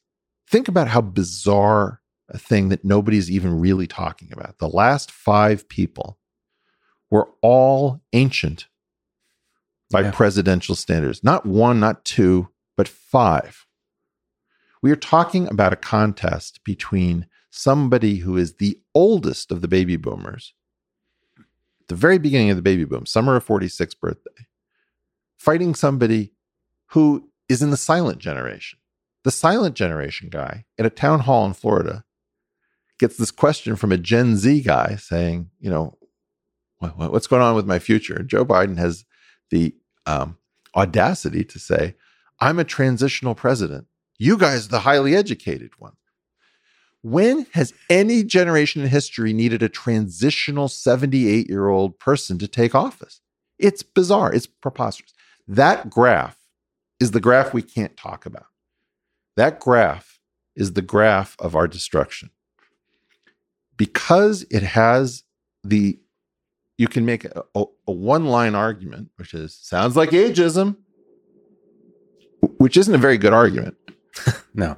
But what it does is it muddles the conversation. And you always have to ask yourself the question, if this conversation becomes muddled, who wins as a result of the muddling? Well, it's a battle, but let's just win it. Let's win the battle. Are you running? For sure. I'll run. I was born in Russia. You can't run. Russia. So, but we Russians can hack elections, so we'll figure it out. This is me officially announcing my run. I was born in St. Petersburg, Florida. Yeah. Lex, what is it that you really want to ask? I think I want to put some responsibility on the portal. The portal. That the portal gives power to the people in that graph. Like, because you put it quite brilliantly that the people that move the world, their age has been going up. And not move the world, but put in the position where they get the chance to affect the world. These new platforms, I think Twitter falls in them, give power to the younger people. It doesn't have to be about age necessarily, but the younger thinking people. So that's a promising thing. And you are you're like Gandalf. You get to pick your Frodos or whatever. I'm not very good with the analogy, but the whole point is for you as Gandalf. I don't know that I make that much sense. Gandalf makes sense. I don't know if people know how to fit me into this ecosystem. I think there's something in my presentation that people find very confusing. No, figure it out. I disagree with you, but you need to look at the mirror and think what is it? Is it maybe you need a mustache? I don't know. But there's something about figuring out how to be a charismatic communicator in this, and that's the responsibility. You said like finishing sentences with the LOL is painful for your soul. Yeah, that's just how somebody lets me know I don't have to take their opinion seriously. Yeah, it's still the language, the way that people are communicating, and you're swimming that wave. You have a big platform. I have a growing platform. It feels like this is the place to give power. I agree, but we're going to get swatted down. I just don't think so. You're wrong. Why are you afraid of the big? Like this because I've studied it. Because I've studied. Let me ask you a question, Lex. I believe that every society is supposed to have a collection of what I call break glass in case of emergency people. Yeah. These are people who are universally loved and trusted by your society. For example, David Attenborough, the great British naturalist and presenter, recently came on Instagram. He's worried about the planet. And I said, look, there are very few of these people left.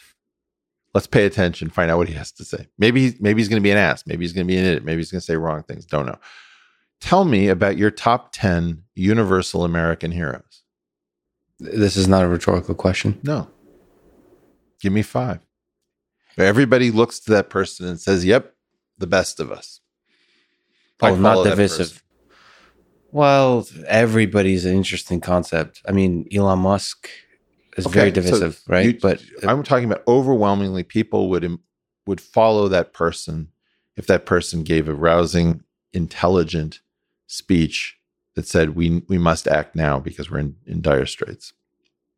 I think a lot of people fall in that category. For me, it would be in the tech world, in the engineering world. No. Elon Tell Musk. me names. Elon Musk. Elon Musk. The Rock. I'm thinking like, who is the most eloquent actor? So like, you think celebrities? So people with platforms. I didn't say celebrities. But no, but be well known. I believe like yeah. So this goes to Joe Rogan. First 2 did not really impress me as being what I said, but okay. Elon several years ago would have. Can you try to? Joe Rogan. Why do they fail? Why is lots Elon of people treat Joe Rogan as if he's some sort of right-wing racist because they've never watched his program. They don't know who his friends. I don't know. Oh, but when I thought you said everybody, I thought you meant a large enough people where huge change can happen, not actually literally everybody. Because I mean people who've pulled off something where everybody's convinced that person just deeply.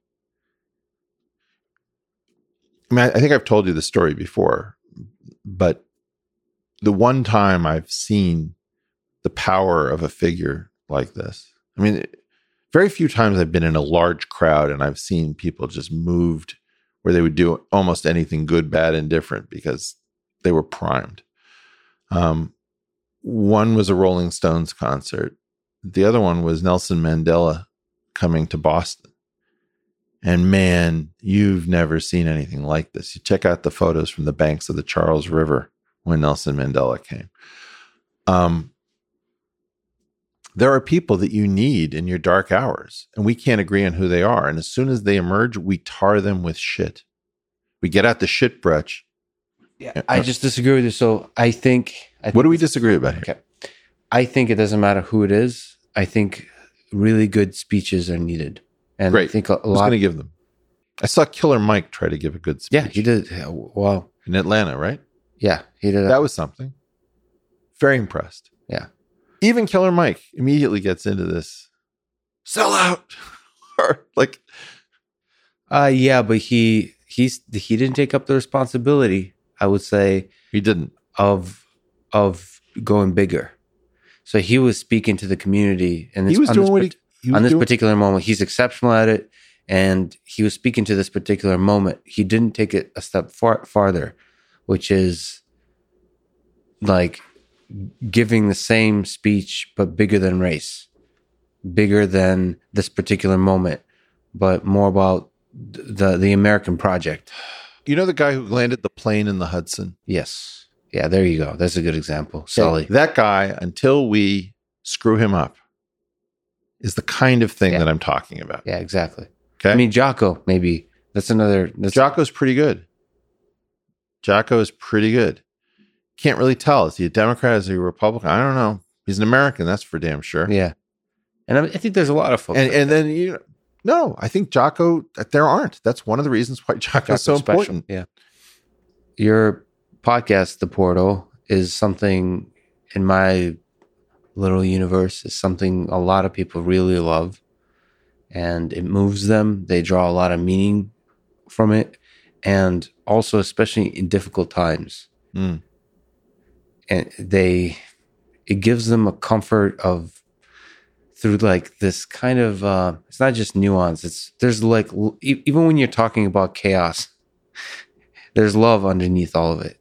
And I think people draw a lot of meaning from it, which is why they are wondering why you haven't been doing that many podcasts, or you haven't done it in maybe a month and a half or 2 months in this most difficult of times. Is there a good reason?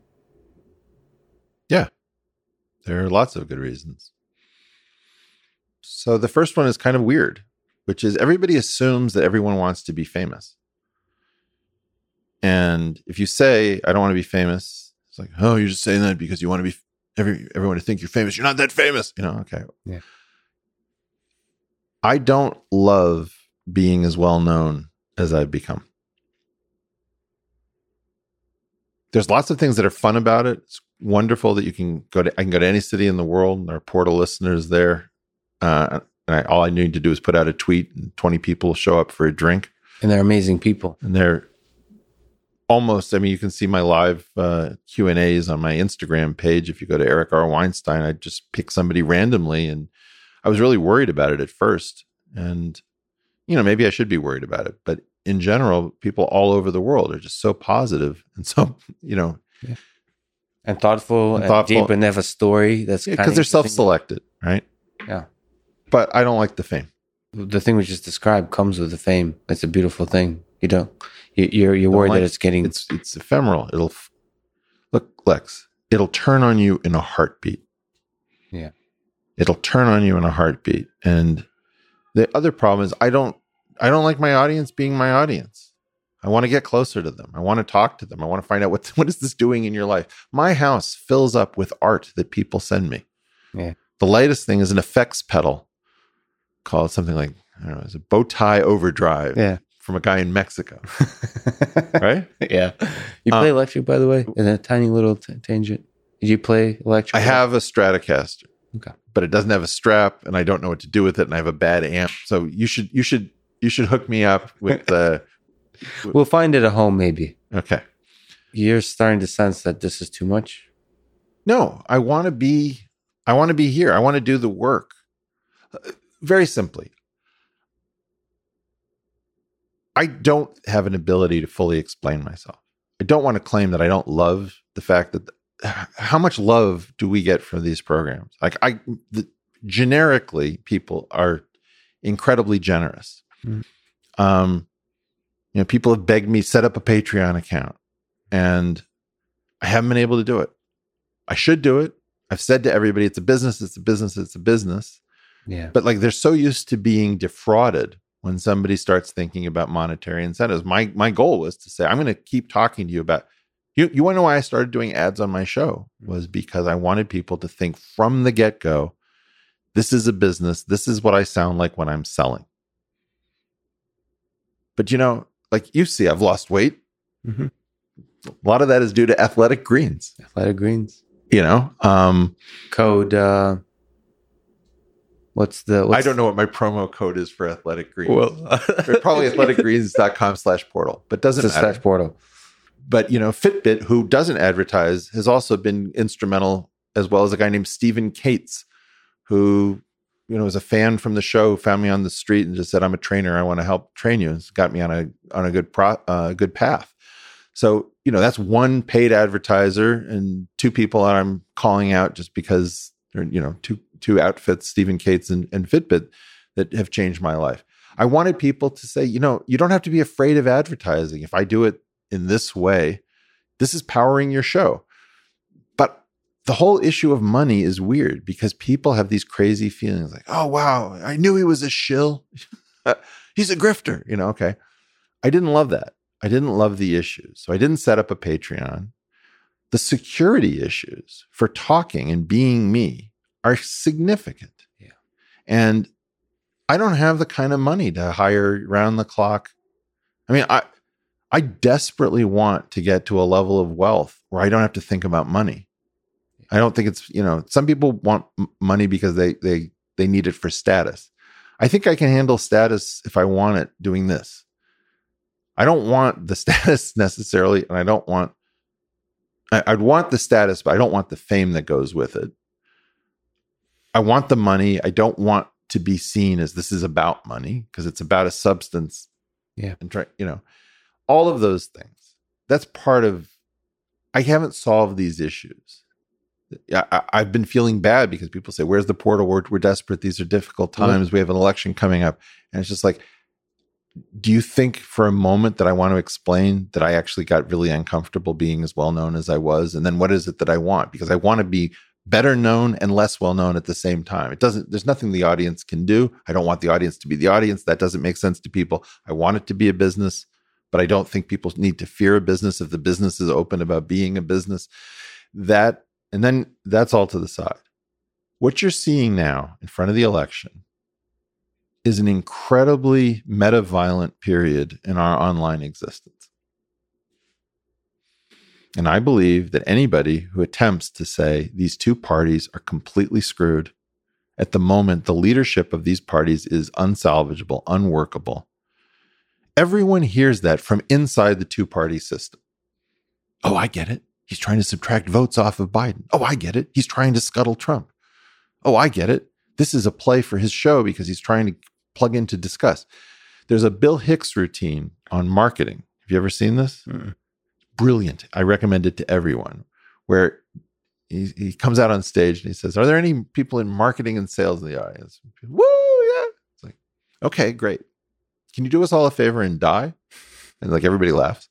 He's like, no, I'm not laughing. I'm being serious. So he talks about how marketing is horrible. So you're like, where's this act going? Then he gets to the point of it. It's like, oh, I know how you marketing people think. Bill's going after that resentment dollar. That's good dollar. Let's get that resentment anti-marketing dollar. Yeah. It's like, no, that's not what I'm saying. I really hate marketers. Oh, that's good. It's the authenticity dollar. You can't escape this kind of negative marketing thought. And I guess that gets to the issue that I don't want to be destroyed in advance of this election. I don't think it's a good use of my relationship to my audience to be broadcasting how completely ridiculous Donald Trump and Joe Biden are as candidates for the president of the United States, full stop. None of this makes any sense. These moderators of these pseudo debates were in the wrong format with the wrong people. No part of this makes a whit of sense.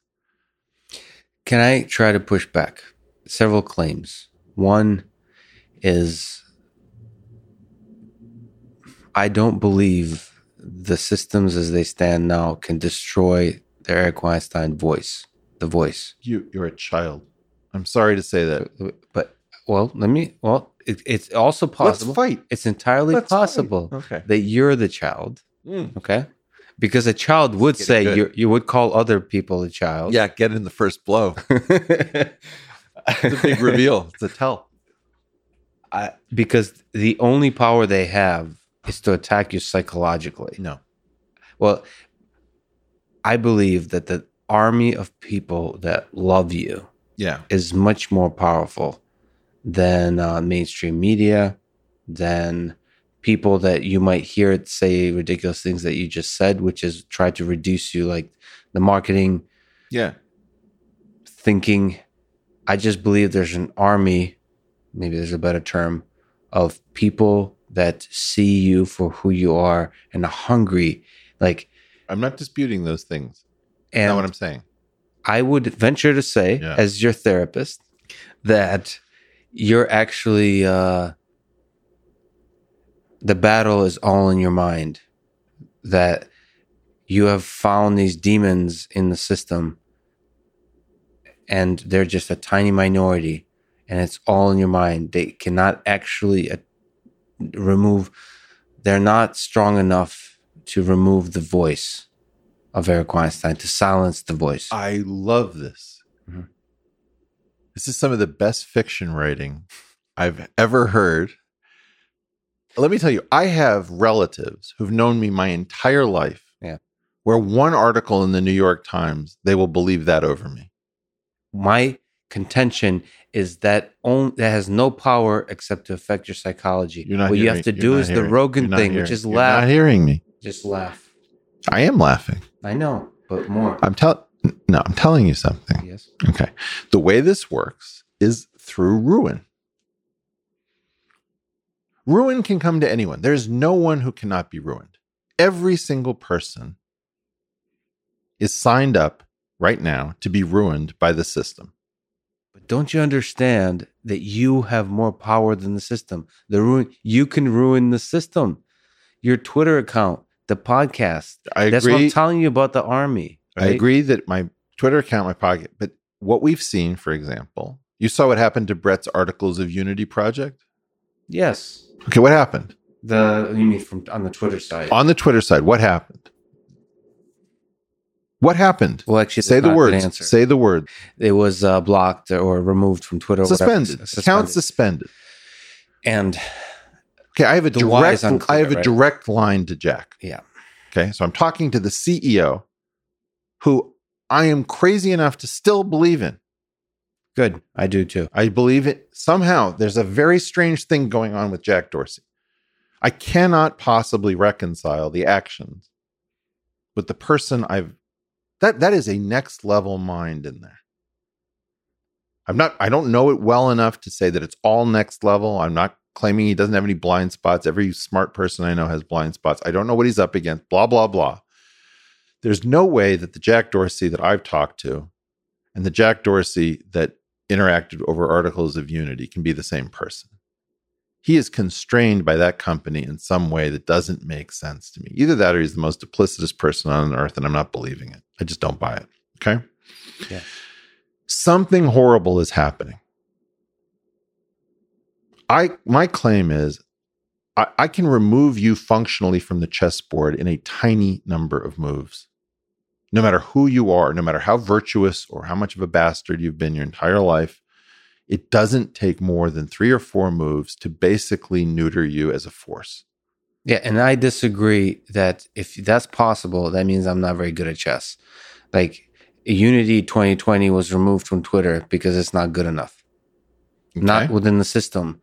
Like, the army of people that feel the brilliance of the idea was too small. There. Okay, but fear, uncertainty, and doubt is the name of the game, the coin of the realm. Psychology, though. It's not real power. It just affects the mind. Okay, I have a reading assignment for you. Because you're Russian, you'll really enjoy this.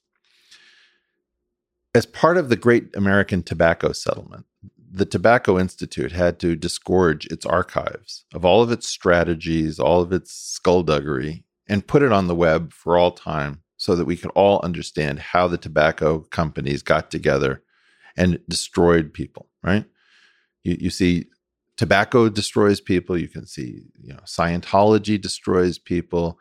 There are various vindictive organizations that will not tolerate reality in opposition to them. Let's take them down. Okay. That's what I'm trying to tell you is okay. No. So why aren't you doing the podcast to return? Because that's one of the weapons of war. Well, first of all, if you're at war, I don't want to discuss strategy on a podcast, right? But that's you're misunderstanding. What did Montgomery say about Rommel? But wasn't his line, "I read your book, you beautiful bastard"? It's like, why are you using the tactics that you already explained? Okay, so one of the things I'm doing is I'm not having a strategic conversation with you and several 100,000 of our closest friends. I pulled back because this is not the battle that I know what I'm doing. I do not feel passionately enough about defeating Donald Trump to elect Joe Biden, even if that's the way I'm going to ultimately vote, right? I don't believe in the Biden Democratic Party. I don't believe in the Trump Republican Party. So yes, it's an incredibly consequential election, but to me, it's like the Crips and the Bloods and the Latin Kings fighting over the right to extort, a business, and the business trying to figure out who it wants to do the extorting. But don't you think, listen, there's very few people that are as good with the English language as you. Don't you think it's possible to draw a line in between, that finds how we find our common humanity, that ensures a better 2021 without having to say like Donald Trump is evil or Joe Biden is incompetent or any of that? Just somehow draw a beautiful line. Eddie Van Halen in so much pain. This election is chewing up the integrity of everyone who comments on it, Lex. Maybe they're not good enough. They're not good enough. No, okay. The hope is. Do you believe in me? Yes. You do? Yes. All right, listen to me very carefully. My spider senses, my intuition that has allowed me to survive in this space I've been mouthing off since the 80s tells me this is a super dangerous time for smart people to be spending the dry powder because the election doesn't make sense. Doesn't mean that I don't have a sense that one outcome would be better than the other, probably, but the variance on that, I'm not even positive that I'm right. These two options are so completely inappropriate to the world of 2020. What we need is so diametrically opposed to more boomers and more silent generation people trying to sort out a highly technical world being mediated through social media. We need more exclusion. We need more actual elites. The people we've called the elites are not the elite. They need to go. Yeah, we need excellence, competence. Yeah. We need people who can be trusted behind closed doors, and we need to close the doors so we can't see what those people are doing. Here's the thing. Imagine that you had a bunch of people who'd all seen action in combat, had all volunteered to be part of the armed services, had all come from backgrounds where they didn't need to. So you were convinced that these people had put their lives on their line for their country, not for a payday. Imagine you had 10 of these people with technical backgrounds. Men, women, black, white, Muslim, Jew, doesn't matter, right? I would trust those people and I'd close the door. I don't want to know what they talked about. I don't want transparency into all of their negotiations. I want to know that they're patriotic, that they see something in the world bigger than themselves and their family fortunes. I want to know that they're courageous. I want to know that they've got all of our well-being, and I'm willing to roll the dice. And if they screw us over, I'd rather go down like that. Okay, so I disagree with you there because there's a difference between those and Jocko, because you're now speaking to people with credentials of particular. I'm talking about self-credentialed people. Self-credentialed. I view Jocko as self-credentialed. But the powerful thing about Jocko is he's not only self-credentialed, but he's been real with people. The magical thing about Jocko isn't his book, isn't his life story, is he's been talking on a podcast for a long. There's something real that happens. Okay, so if you took Dan Crenshaw, and Tulsi Gabbard, and you took Jocko Willink, and maybe Jesse Ventura, right? You can take. I see where you're going with this. What? You can take Bernie Sanders, who's a lone voice. You take all of these people who've really just risked. Why is Katharine Hepburn the best that Hollywood ever produced? Because she told Hollywood to go fuck itself. Hard. They gave her 4 Academy Awards. And she said, "Love you, sweeties. I'm going to use them as the doorstops for the bathrooms in my house." See, that's skill. That's what you were talking about. Yeah. Be Katharine Hepburn. Audrey Hepburn is pretty amazing, but Katharine Hepburn is next level, right? Well, that's what you're trying to say to me. Yeah. Okay. I'm trying to figure it out, Lex. Okay. I don't have the answer yet. What I do know is that this election is chewing people up. And I mean 2 separate things. One, that parties don't have enough integrity, that if you comment either for or against, there's a short sequence where you make a comment that's nuanced, you get referenced to something, right? Like, take this thing about, find people on both sides. That is non-resolved after N years, whether the context should be reported or not. We are in some situation in which Democrats and Republicans are primed to fight each other the way introducing two ants from two different ant colonies always produces a battle. Yeah. Okay? I don't want to be in that fray because those people are going to kill each other mindlessly like robots. And until the election is concluded, do I think this is dire? Yes. Could it be make or break? Absolutely. I'm not saying that. Do I know which way this goes? I can make an excellent argument that we need to elect Joe Biden right now, that we've got a situation which can only be cured by voting for Joe Biden. I can make another argument that we could have a situation that can only be cured by defeating Joe Biden right now and all of the things that the modern Democratic Party represents. Yeah. I don't have, it's not the lady and the tiger. We're choosing between the tiger and the tiger. It's the Sumatran tiger versus the Siberian tiger. Mm-hmm. Right? I'm trying to think, well, which tiger do I have a better chance against? The key problem for us politically is that we have to divorce the concept of the center and moderation from kleptocracy. Every time we try to say something like we need more moderate solutions, we need more pluralistic solutions, people will say, wow, you just want to hand us right back into the swamp, don't you? Those swamp people. Because the moderates and the swamp people are the same people. Right? So now we have these two crazy wings.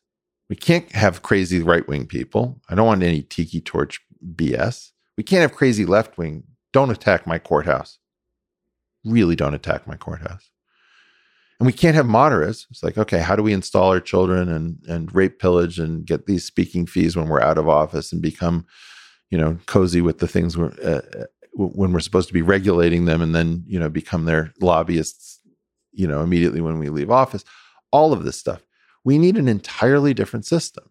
And I can't talk about that at the moment. When I talk, people say, oh, wow, so you're going to sit this one out because you're a pussy, because you're a coward? Great to know, Eric. We thought better of you. Bye. Click. I don't know what to do. So, but are you thinking of what to do? Yeah. Oh, you better believe it. Look, Brett had this idea of Unity 2020, and I told him it was a wrong idea. Yeah. I didn't tell him that Unity 2024 was a wrong idea. I didn't tell him that Unity 2028 is a wrong idea. And if I were to make the case that he was right and I was wrong, because he's now shuttered the thing, right? I would say that the case to be made that he was correct is that by doing this in 2020, we found out what we were up against. It's good to know that Twitter can turn this off at the drop of a hat. Yeah. Great to know. It's good to know, as we learned, that you cannot have meetings of presidential candidates in a primary that are not approved of by the party. Mm-hmm. Right? Like they've got this thing figured out, so we don't have any way in. And now Unity 2024 makes sense because Unity 2020 was tried. Okay? I don't know that we get to 2024 under all circumstances. In some we do, in some we don't. But there's a game theoretic thing that I'm not sure you're accounting for, but you probably are. But let me just make an argument. Is Jack Dorsey very likely listens to your podcast. And this is the power of these words. Something deep went wrong. But we can change it with the power of words. Something went wrong at Twitter. They have so much division on their platform. That's what I'm trying to say. They've got... It's not wrong. They just don't know. They're understaffed. They have an insoluble problem. Difficult to solve. They have an insoluble problem. This is where you and I disagree. Because, well, all right. Or I'd like to create a competitor. No, so then, give it to me. Yeah. Well, create the competitor. Show me that you actually have understood this. Because my guess is that most of the things that you'll think about, I mean, I can tell you things I've talked to Jack about, which I know would make Twitter much better. However, I think that this problem of instantaneous communication across the planet, and you subtract off all sorts of context and mutual self-knowledge, the problem is us. It's not the platforms. You're thinking about a technological solution, and I'm saying The problem is that we are ultimately the product. And I just disagree with that. And there's a lot of, that's probably could save that for tomorrow. I look forward to spending summers in your villa when you debut this product, and I would love to angel invest in it. By the way, in terms of money, I'll never have a villa. Yeah? No, I will always give away everything I own. Don't do that. No, invest into like things like you mentioned, awesome things. Yeah, invest, fine, but a little bit of avuncular advice. Mm-hmm. Don't pledge to be the person who disgorges themselves of security. Money is freedom. That's what it is. It's a big honking pile of freedom. Okay. You can choose to use it as the freedom to imprison you. If you don't, so you can use it as freedom to make yourself a prisoner of your money. But generally speaking, Lex, money is freedom, and your voice is important.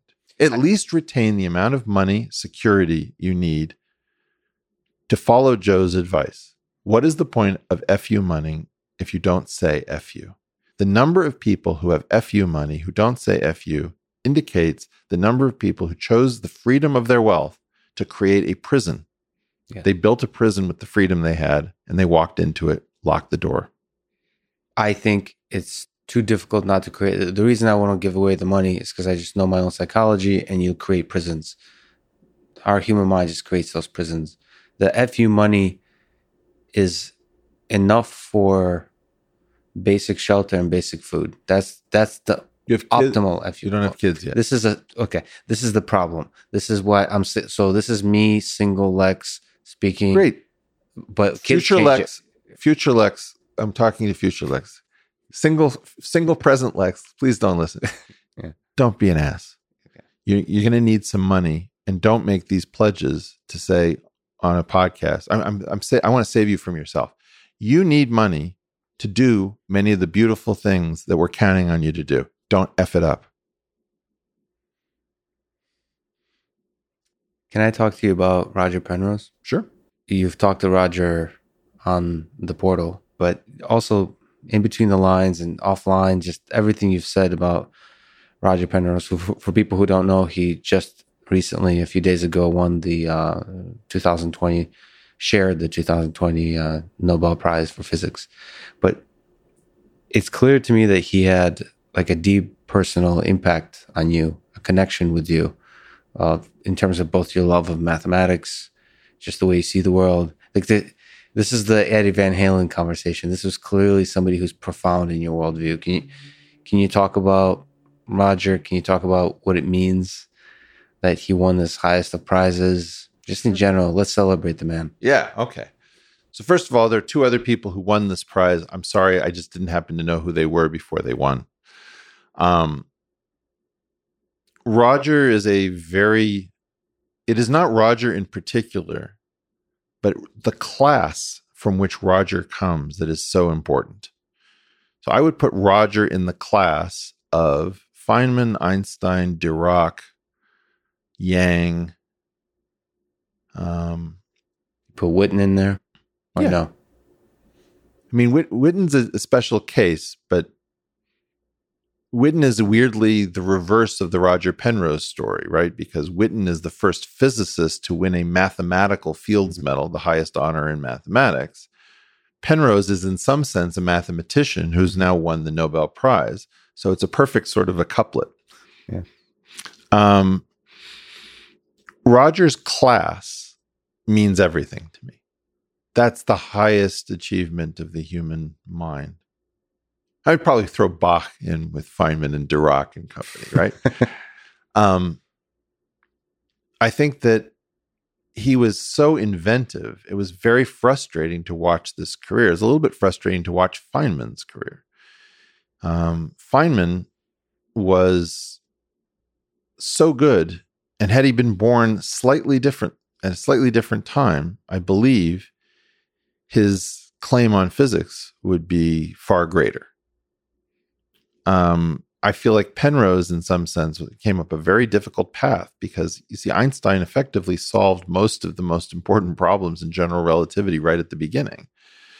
As a result, the children of Einstein are impoverished because there wasn't as much to pick off of the trees and sell at the market, whereas Bohr didn't and Planck didn't do nearly as good of a job with quantum theory. So there's lots to do in quantum theory. I think that Roger affected me personally by a diagram that I saw in a paper of Hermann Gluck at the University of Pennsylvania. It was the first picture I'd ever seen of the Hopf vibration sketched.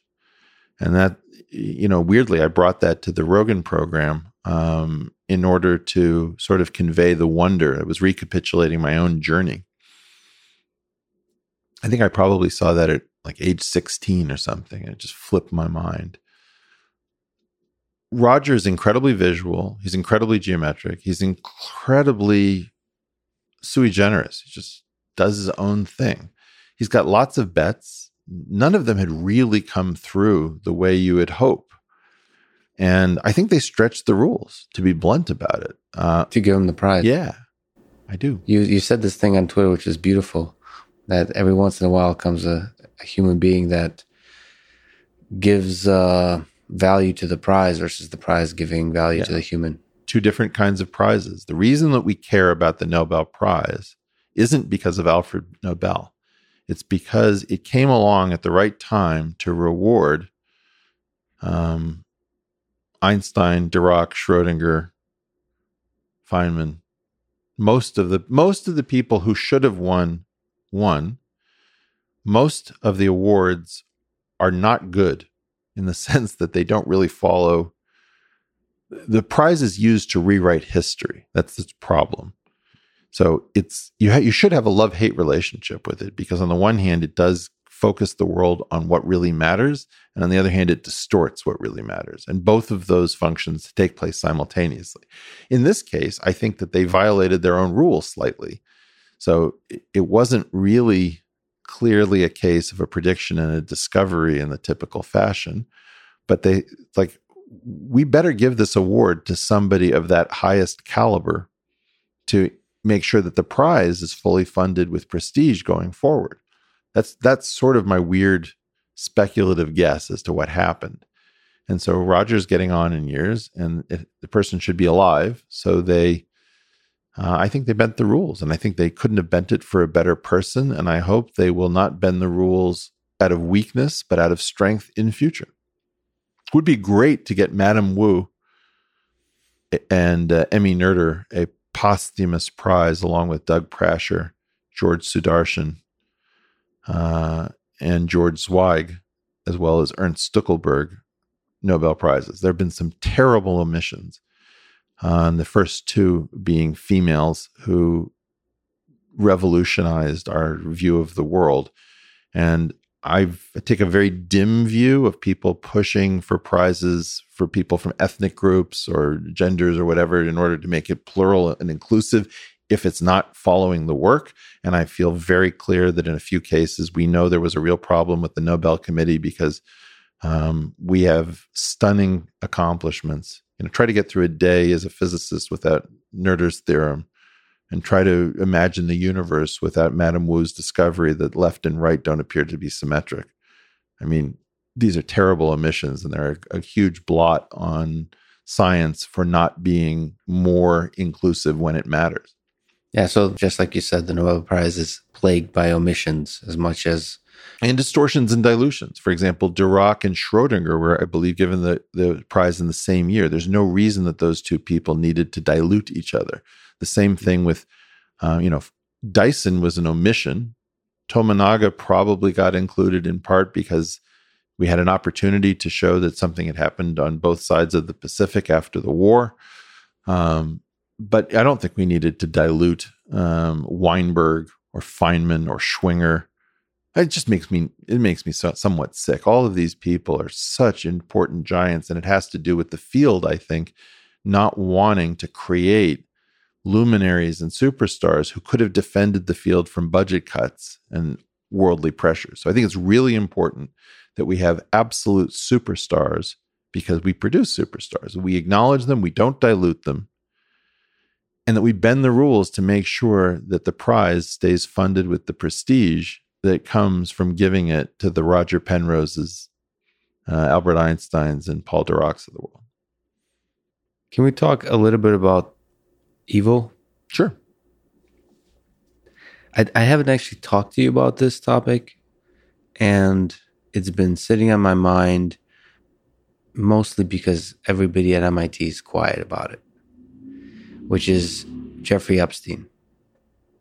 I didn't get a chance to experience what MIT was like at the time when Jeffrey Epstein was part of this, but I'd love to try to understand how evil was allowed to flourish in a place that I love.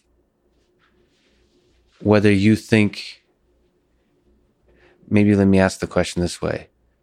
Was it the man evil, or was the system evil? Or is evil too strong a word? Because what I see is the presence of this particular human being, in the eyes of many, destroyed the reputations of many really strong scientists, and also weakened the ability, weaken the institution of MIT by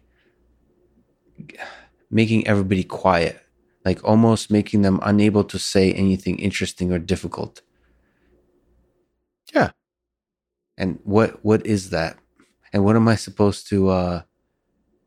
We don't know. Why is everyone quiet about Jeffrey? We don't know.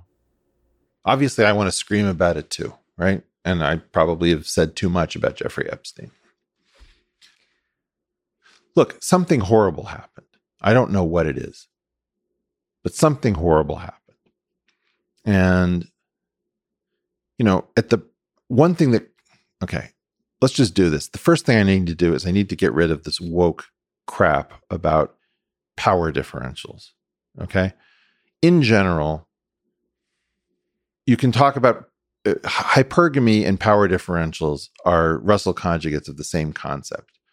Just the way particular proportions and symmetries are mathematically provable to be attractive in females to males, male attractiveness is largely determined by male competence and ability to amass power and success and all these sorts of things. The relationship between consenting adults is, quite frankly, not something I want to sort out. The relationship between the sexuality of adults and minors, and particularly, there's the 17, 18 issue. Mm-hmm. That's very different than 12, 13. We're talking about really sick depravity with respect to what it appears that Jeffrey Epstein was involved in at some level. I believe this story is super complicated, in part because I think one thing Jeffrey Epstein was doing was providing money, encouragement, and support to scientists. Another thing he was doing, I believe, was giving tax advice to very rich people. I believe another thing he was doing was hooking very wealthy people up with young adult females. Another thing he was doing, I think, was doing stuff with children that will curl your toes. So there's an entire spectrum of different stuff. And at the moment, nobody can pull apart or deconflate anything because the woke thing comes over it and says, I think it's disgusting that, a 43-year-old billionaire would be partying with a 23-year-old. Right. Yeah. Okay. Yeah. I don't want to adjudicate that. I'm worried about 12 and 14-year-olds that we're not talking about. But I don't think MIT was deep into pedophilia. My guess is that did not happen. I don't think that the scientists were the targets of the really sick, depraved stuff. It's my guess. My guess is that what you're looking at was a government construct And it may have been our government. It may have been a joint government project. It may have been somebody else's government. I don't know. I believe that in part, we don't really understand Robert Maxwell. Sorry, who's Robert Maxwell? Ghislaine Maxwell's father was very active in scientific publishing. I don't know where peer review came from. I would love to run down the relationship between peer review and Robert Maxwell. I would love to run down the missing fortune of Robert Maxwell and the mysterious fortune of Jeffrey Epstein, because I don't think Jeffrey Epstein ever ran a hedge fund. I don't think he was a money advisor the way people claimed. So there's two things I want to talk about. So one is the shallow conversations of woke identity politics that you're referring to seems to be removing everyone's ability, everyone's willingness. One of the things. To talk about, like, what the hell is this person and how is he allowed? Most importantly, how do we prevent it in the future? And from the individual perspective, the question for me is the same question I ask about 1930s Nazi Germany. I've been reading way too much probably, or not enough about that period currently, is if I was in Germany at that time, what is the heroic action to take? When I think about MIT with Jeffrey Epstein, what is the heroic action to take? We're not talking about virtue signaling action. You wouldn't know what to do. I would not know what you're up against, Lex. You're not hearing me. The problem here is, what was Jeffrey Epstein? Well, that question might be the heroic action to take. That's all I'm trying to say. I'm just trying to get my first question. You have to map the silence with Jeffrey Epstein. What you're describing is a map of the silence at MIT. Yeah. Well, is there a map of the silence in Washington State around Jeffrey Epstein? The Bay Area, New York City? The amount of silence around Jeffrey Epstein should be telling you everything. The number of dogs that don't bark is like nothing we've ever seen. You're exactly correct, but I want to know, what is it telling us? Because what it's telling me is not some kind of conspiracy, but more a disappointing weakness. Not some kind of conspiracy? Is not some kind of conspiracy. You got to be kidding. No, you're so afraid of saying the word conspiracy that you don't think it's a conspiracy? I just think it's people who I thought were my heroes just being weak. No. Be of good cheer, sir. A cheer? Be of good cheer. Of good cheer? Yeah. You think that there's a conspiracy? I think there is a conspiracy. That'd be a very impressive one. That's the scale of it. I tend to believe that large scale can only be an emergent phenomena. Really? I find this so fascinating. Yeah. Because I always see you as like a logic and love drive your soul. You're very logical. You're relentless. You got a lot of love in your heart. I believe that if you would review the video, where is it from? Dubai or Abu Dhabi, of the mysterious hit on the hotel guest. You ever seen this thing? No. Oh, what happened? It's the assassination in 2010, 10 years ago, of Mahmoud al-Mabou, something like that, in Dubai, where I believe 26 separate individuals on multiple teams are shown converging, coming in from all over the world on false passports, pretending to be tennis players or business people or vacationers. And all of these teams have different functions. And they murder this guy in his hotel room. And the Dubai, I guess, chief of police or security officer was so angered that he put together this amazing video that says, we can completely detail what you did. We caught you on closed circuit TV. We don't know exactly who you are because your disguises and your false passports. But yeah, 26 people converged to kill one. No, I don't believe you. I don't believe after COINTELPRO and Operation Paperclip and Operation Mockingbird, I don't know whether I should even bring up Rex 84. To not believe in conspiracies is an idiocy. So you have a sense that evil can be as competent or more competent. First of all, when evil wants to operate at scale, it needs to make sure that people don't try to figure out evil. when evil operates at scale, Yes. from first principles, you have to realize that evil must not want it investigated. That's correct. The most efficient way to keep yourself from being investigated, if you are an evil institutional player who needs to do this repeatedly, is to invest in a world in which no one can afford to say the word conspiracy. You will notice that there is a special radioactivity around the word conspiracy. Yeah. We have provable conspiracies. We have admitted to conspiracies. You have been invited to conspiracies. There is no shortage. Conspiracies are everywhere. Some of them are mundane. Some of them are like price-fixing cartels, or trade groups are generally speaking conspiracies. So the first thing you have to realize is that all of us are in a mimetic complex where you can be taken off the chessboard by saying conspiracy theorist. Good, done. It's like a one-line proof. We don't have to listen to Lex. He said he was a conspiracy theorist on this show. Okay.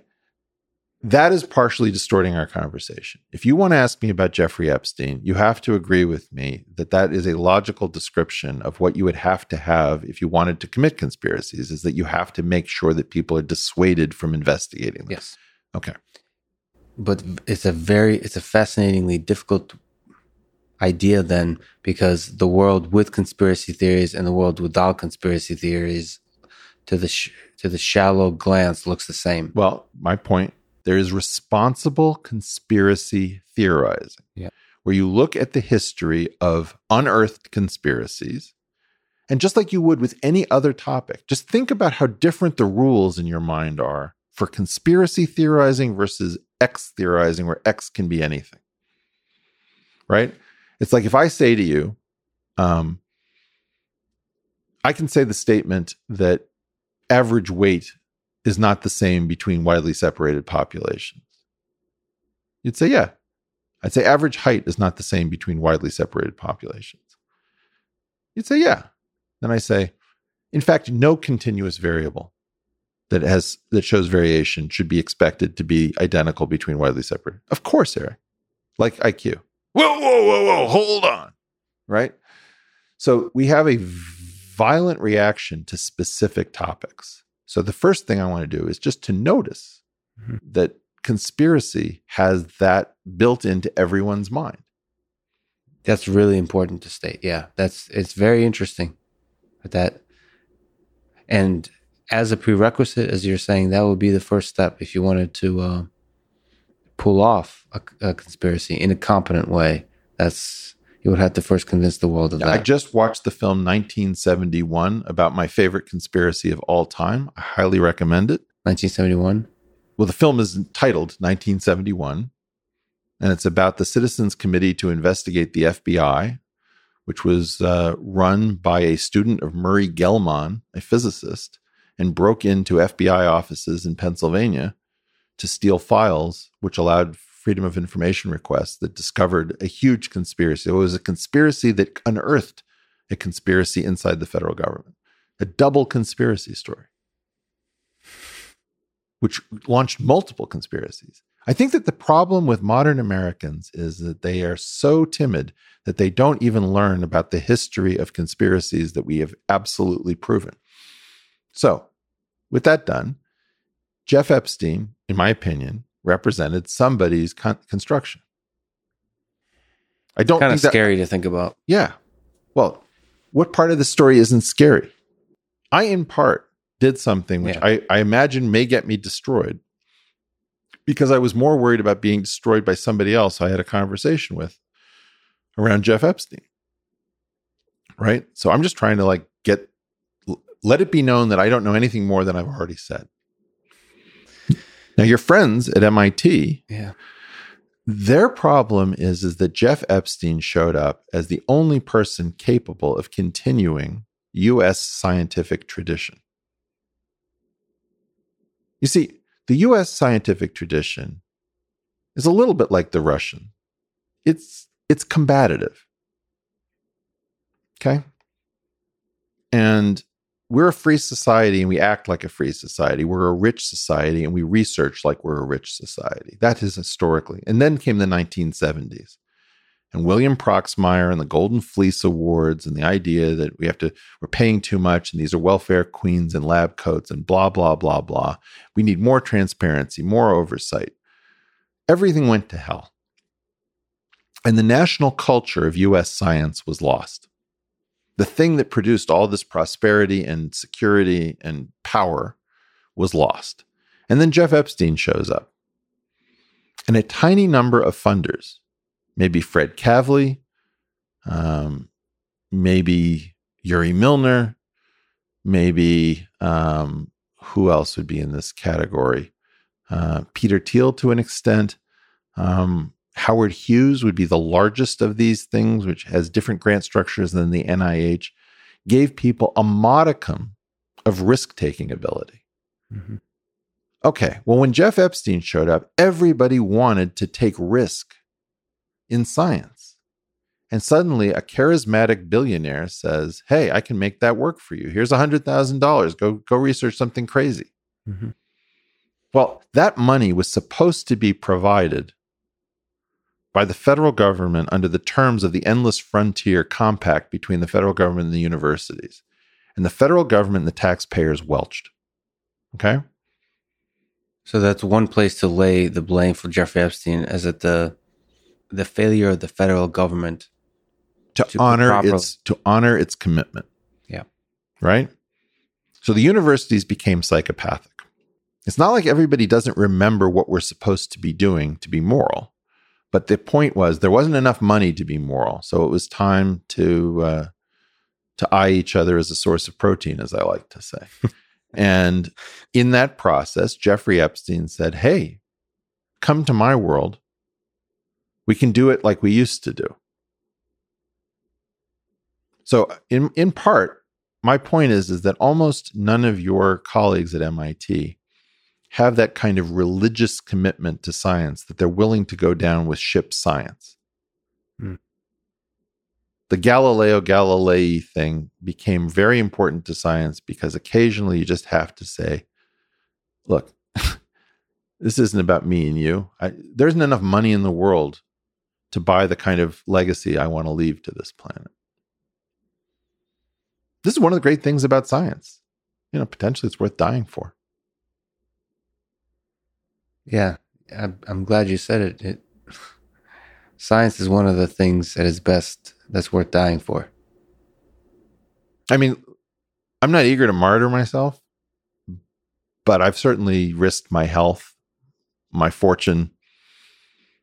I've destroyed myself economically over science, and my need to oppose these sons of bitches in chaired professorships who are destroying our system along with everyone else. Let me bring in Grandmaster Uguay into this. Uguay. Master Uguay. I think he's a Grandmaster. Oh, that would make him a chess-playing turtle. So I read some Wikipedia. Uh-oh. So, Shifu is a master. There's apparently only one Grandmaster, and that's Uguay. Anyway. Is the phrase Grandmaster ever uttered in the script? I don't think so. I don't think so. But there's a story. Oh, there's off-script canon? I'm going to call Glenn Berger right now and find out if any of this is true. All right. You're not supposed to call out my journalistic integrity. But Master Uguay. He says a couple things I'd like to bring up with you. So one, as part of a longer quote, recommends that you should find a battle worth fighting. We've talked about several battles just now. What is the battle worth fighting for Eric Weinstein in the next few months, in the next year? There's only one.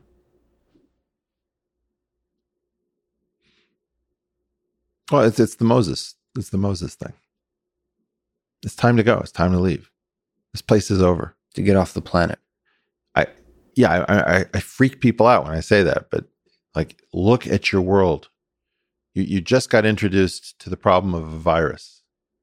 Wait till it's fusion devices and you understand what it means to have one interconnected planet with no uncorrelated experiments happening anywhere else, So do you see the foray, your work in physics, and maybe like the echoes of it in Ship Elon? Everybody who has a possible plan to avoid what is coming if we don't have one should work on the plan that she thinks best, right? So Elon wants to do rockets. People misinterpret me. Meta Eric says, I don't think that's a smart plan. Regular Eric says, all people who have hope should do that thing. Yeah, at least it's Mars, man. At least it's the moon and Mars and maybe Titan and whatever. And I don't think it'll work. And it doesn't make sense. And it looks silly. But that's exactly the kind of fight worth fighting. But it's for the same reason that I went on Brett's Unity 2020 thing when I didn't think it had a hope in hell, and people were making fun of it. It's just like, we got to do things that make us feel dumb and silly and childish that possibly have a hope of working. Okay. So everybody should do something. My version of this, I'm the most hopeful about, because I wouldn't have chosen to do if I thought that Daniel Schmachtenberger's Wisdom Project was a better hope. I'd do that. It's more down to earth in a certain way. I just think that it's more probable. Look, we got from powered flight with the Wright brothers and wind tunnels to sending back images from the surface of Titan via Huygens Cassini in less than a century. Okay? What we can do if we can change the laws of physics is something we can't even conceive of. It may be that it buys us nothing. And at least we will know why we died on this planet. As a small aside, I think this is not the right time to take the full journey, but I feel like you'll guide me like Master Uguay did, and I'm the Kung Fu Panda at some point. They only have one conversation. We're on our we didn't. Well, we're Jews and they weren't, so we talk too much. But the guide doesn't have to be with words. You don't think Poe was Jewish? It's debatable. We'll have to go back to the Wikipedia. Food. Yeah, okay. Is there that you would guide me through some more intuition about the source code of our universe? Can you comment on where, since we last spoke, where your thinking has roamed around geometric unity, around that work in physics, in this fight? Yeah, I'm trying to figure out when to release it and how. I mean, I've released the video, and the video, quite honestly, I think it has a very bizarre reaction. I think one of the things that I've learned from the video, because the video is coming up on 500,000 views on YouTube alone, to say nothing of the audio. But yeah, it produced a very strange reaction. One of the things I don't think that I properly understood is that most physicists don't talk in this geometric language. I had thought that more of the physics world probably had converted over into manifolds, bundles, differential forms, connections, curvature tensors, etc.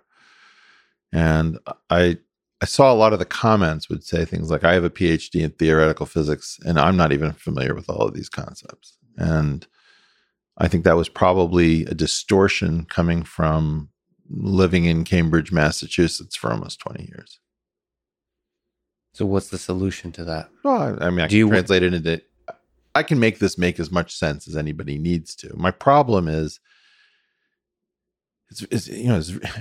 my calculation is that as long as the boomers are still in charge, the same people have these perverse incentives on them where they've invested in these programs that didn't work. So they're extremely hostile and kind of difficult to deal with.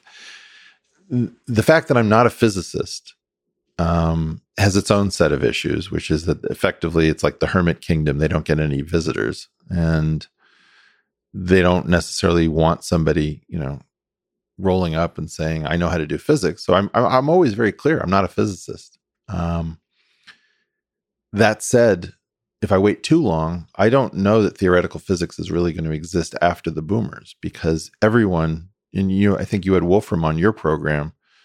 I don't remember whether he said this to you or Brian Keating, but he said something like everybody got discouraged. It was too hard. We can't do that, guys. We cannot do that. There's something about the renormalization revolution that enervated the physics community because it taught them just because you can see in this energy regime doesn't mean you can extrapolate somewhere else unless you understand how, coupling constants run and what kind of UV fixed points exist, blah, blah, blah. Somehow that discouraged people from guessing, from believing. Everything became an effective theory. The beauty of the effective theory wasn't taken to be really the beauty of the universe, just the beauty of an energy level. So I think that renormalization was one of the most important revolutions that ever happened in science. And also its interpretation by the physics community was catastrophic. Well, the story I'm telling myself is that in part, I'm waiting for them to get weaker. But on the other hand, I don't know that we have any time left. And so... Are you also thinking about ways of, the podcast medium is revolutionary for discourse, I don't even know the right words for it. Are you thinking of revolutionary ideas for re-energizing the physics community? So basically for communicating geometry. Look, I have a fantasy, okay? My fantasy is that all of these things are the same problem. And it goes back to this thing that I read about in Feynman's books about Tartaglia. They asked him this question, like, what's the greatest thing that ever happened in math? And he says, Tartaglia's solution of the cubic. It's just like the weirdest answer. So you're like, okay, I'll bite. Why is it Tartaglia's solution of the cubic? And he said, because it was the first time a modern person had done something profound that the ancients had failed to do. I was like, oh, I get it. It's the thing that opens up new psychology that says maybe things are possible again. It's a new orchard. New orchard. New farmers, new people who can find fruit that they can pick. And once you have one person do that, very often you get many. Like one of the things that we were talking about with Eddie Van Halen, the reason that he created a revolution and somebody like Roy Buchanan did not is that you could follow Eddie Van Halen. You couldn't pioneer it. And maybe you couldn't play as well and as cleanly and as fast and as inventively, but you could follow. Once you understand that there is a tapping principle, right? It was just the beginning of something called percussive guitar. Mm-hmm. My belief is that once we start innovating in the present, everything will come because everything that around us is screwed up. On that, let me, with one last question, bring back Master Oogway. The probably the most famous quote of his, right? With yesterday's history, tomorrow's a mystery, but today is a gift. That is why it is called the present. It's very beautiful. Although I would have gone with quit, don't quit, noodles, don't noodles. I feel like people need to know way too much context for that to make sense. It's so absurd. It's your audience. Just to hell with context. Yep, they'll figure it out. Well, let me ask, what are you grateful for today? What is your present? We've talked about a lot of dark things, but what brings you joy to your heart that I can't believe I'm lucky enough to have this? No, Nyla and Zev.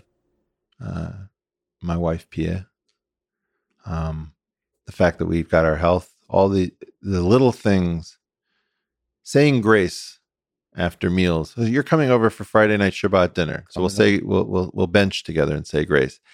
It's important to just like this bottle of water in front of me. I made a point of just thinking about how wonderful it is that there's a quenching bottle that happens to be placed in front of me because somebody cared. Yeah, so that small thing made a difference to me.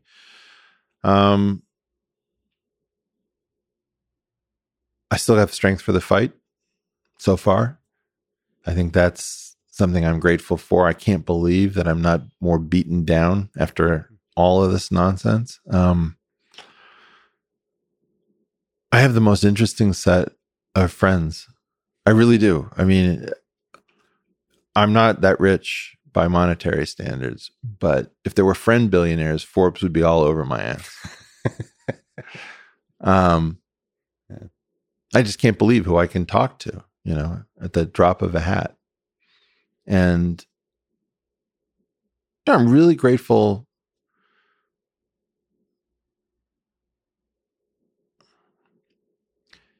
I think this is the end of something profound, and it's the beginning of whatever is next. And whatever is next could be terminal. Whatever is next could be amazing. Whatever is next could be a return to the horrors of the early 20th century that doesn't manage to go totally catastrophic, but, takes hundreds of millions of lives in the process. I'm grateful to having half of my life in the rearview mirror. Maybe it took place in a bubble, and maybe it was unsustainable, but it was nice to be able to move around the world without a mask. It was nice to be able to see a little bit of the world, even if it was from a cot in a hostel in some country. To fall in love. Absolutely. I mean, it was a good life. Find the last Indian Jewish girl left. Who knew? You're a lucky guy. Well, let me just say. Actually, there's something I wanted to just say before you get to that. Yes. I forgot to say something.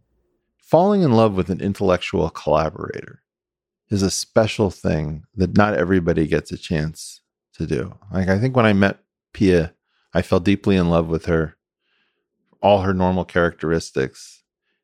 And she and I had an antagonistic relationship around geometry and economics. And then weirdly, just like in a buddy picture where in the first half of the film, they hate each other. The two fields were fighting with each other, cats and dogs. And then finally, the sexual tension clearly was so thick you could cut it with a knife. And we came up with geometric marginalism, which is this other theory, not geometric unity, which allowed me to inhabit space with somebody who I already knew intimately and had fallen in love with, and to see the quality and beauty of their mind and to play and to dance. It's sort of the intellectual version of the tango. One of the most romantic periods of my life that doesn't fall into most people's experience. So that was a chance to see something totally unexpected. Haven't really had it since because she doesn't want to revisit the material, but something I'm super grateful for that's very particular and unique. But to flip the tables on you, for hundreds of thousands, I think millions of people, I can speak, me and them are really grateful, one, that you exist, and two, sorry for your podcast. And I do hope your voice in some form continues to reverberate, I think, at least in the 2021s and beyond, even if it takes a brief pause. We're pausing at the moment. We've recorded some for future episodes, and I'm recording for you. I really appreciate that. I mean, it's earnestness trades at a discount at the moment because it's easy to make fun of it. And one of the things I like best about you is that you and I are both fairly earnest. We may joke and jab, but honestly, there's a project here and a world to win, as they say. The thing that I want my and your listeners to know is that I'm not stepping away from the podcast because I don't appreciate that people really want more. It's not, this is hugely financially costly to me. I want to make sure you guys are getting the best that I can do, and destroying myself right in front of an election. I think Lex is incorrect. I think that the forces that are trying to make sure that there aren't any planes in the sky that aren't either colored red or colored blue is a big danger given how angry I am at the system. And I don't want to be removed from the chessboard because if nobody's going to talk about Jeff Epstein, there need to be people. If nobody's going to talk about various things that we've talked about on these programs, I want to make sure that I'm there. Do I think that this is potentially an existential election? Yes. Am I positive that I know that my way to bed is the right way out? No, I'm not. I don't know, people. I just don't know. And where we are right now seems so dumb and so catastrophic in terms of how it is chewing up smart people that I decided it's really not about cowardice, because it's hard for me to restrain myself. I have so many reactions every day. Mm-hmm. This is really about trying to plan for all of our futures to make sure that I'm around. I had a huge concern that what happened to Brett's articles of unity was going to happen to Brett, was going to happen to the YouTube channels. I want to make sure that we don't have all of our eggs in one basket. So if something goes wrong over there, that's the whole idea of the intellectual dark web, which is at some level a loose confederation. It can become a strong confederation if somebody wants to back it and make it work. It can dissolve so that there really isn't anything. The thing is to be hard to kill, because ultimately, when the hit pieces come, they don't come for what it is that they're angry at you about. They come for where they can get you. And so it's very important that right in front of an election, I think that the desire of the old system to defend itself through reputational destruction is one of the most pernicious aspects of the new America. And we have to fight the ability to destroy reputations as a means of institutions keeping individuals with podcasts and the ability to reach millions, like through Substack, out of their domain. I don't surrender this domain to them. They have plenty of weaponry with which to fight us. And I believe that they could remove you or me in an instant. By the end of today, if they wanted us off the chessboard, we would be off the chessboard. I know that's not your perspective. My goal is to stay here as long as possible to make sure that you have enough of a counterbalancing set of ideas and to let and help other podcasters start. And my hope is that works. But, long heroism, short martyrdom is a good motto for anyone. And I try to remember the short martyrdom part of that. First of all, beautifully put. Second of all, way to end the conversation and the disagreement, which is how you hook them for the next conversation to be continued. When Lex says, Eric, it's a huge honor. Thank you once again. Lex, really appreciate it every time we get together. Thanks, buddy. Thanks for listening to this conversation with Eric Weinstein. And thank you to our sponsors. Grammarly, a service I use in my writing to check spelling, grammar, sentence structure, and readability. Sunbasket, a meal delivery service I use to add healthy variety into my culinary life. SEM Rush, the most advanced SEO optimization tool I've ever come across. I don't like looking at numbers, but someone should. It helps you make good decisions. And finally, ExpressVPN, the VPN I've used for many years to protect my privacy on the internet. Please check out these sponsors in the description to get a discount and to support this podcast. If you enjoy this thing, subscribe on YouTube, review it with 5 stars on Apple Podcast, follow on Spotify, support on Patreon, or connect with me on Twitter at Lex Friedman. And now, let me leave you with some words from Leonard Cohen in the song titled Hallelujah. Well, maybe there's a God above, but all I've ever learned from love was how to shoot somebody who outdrew you. And it's not a cry that you hear at night. It's not somebody who's seen the light.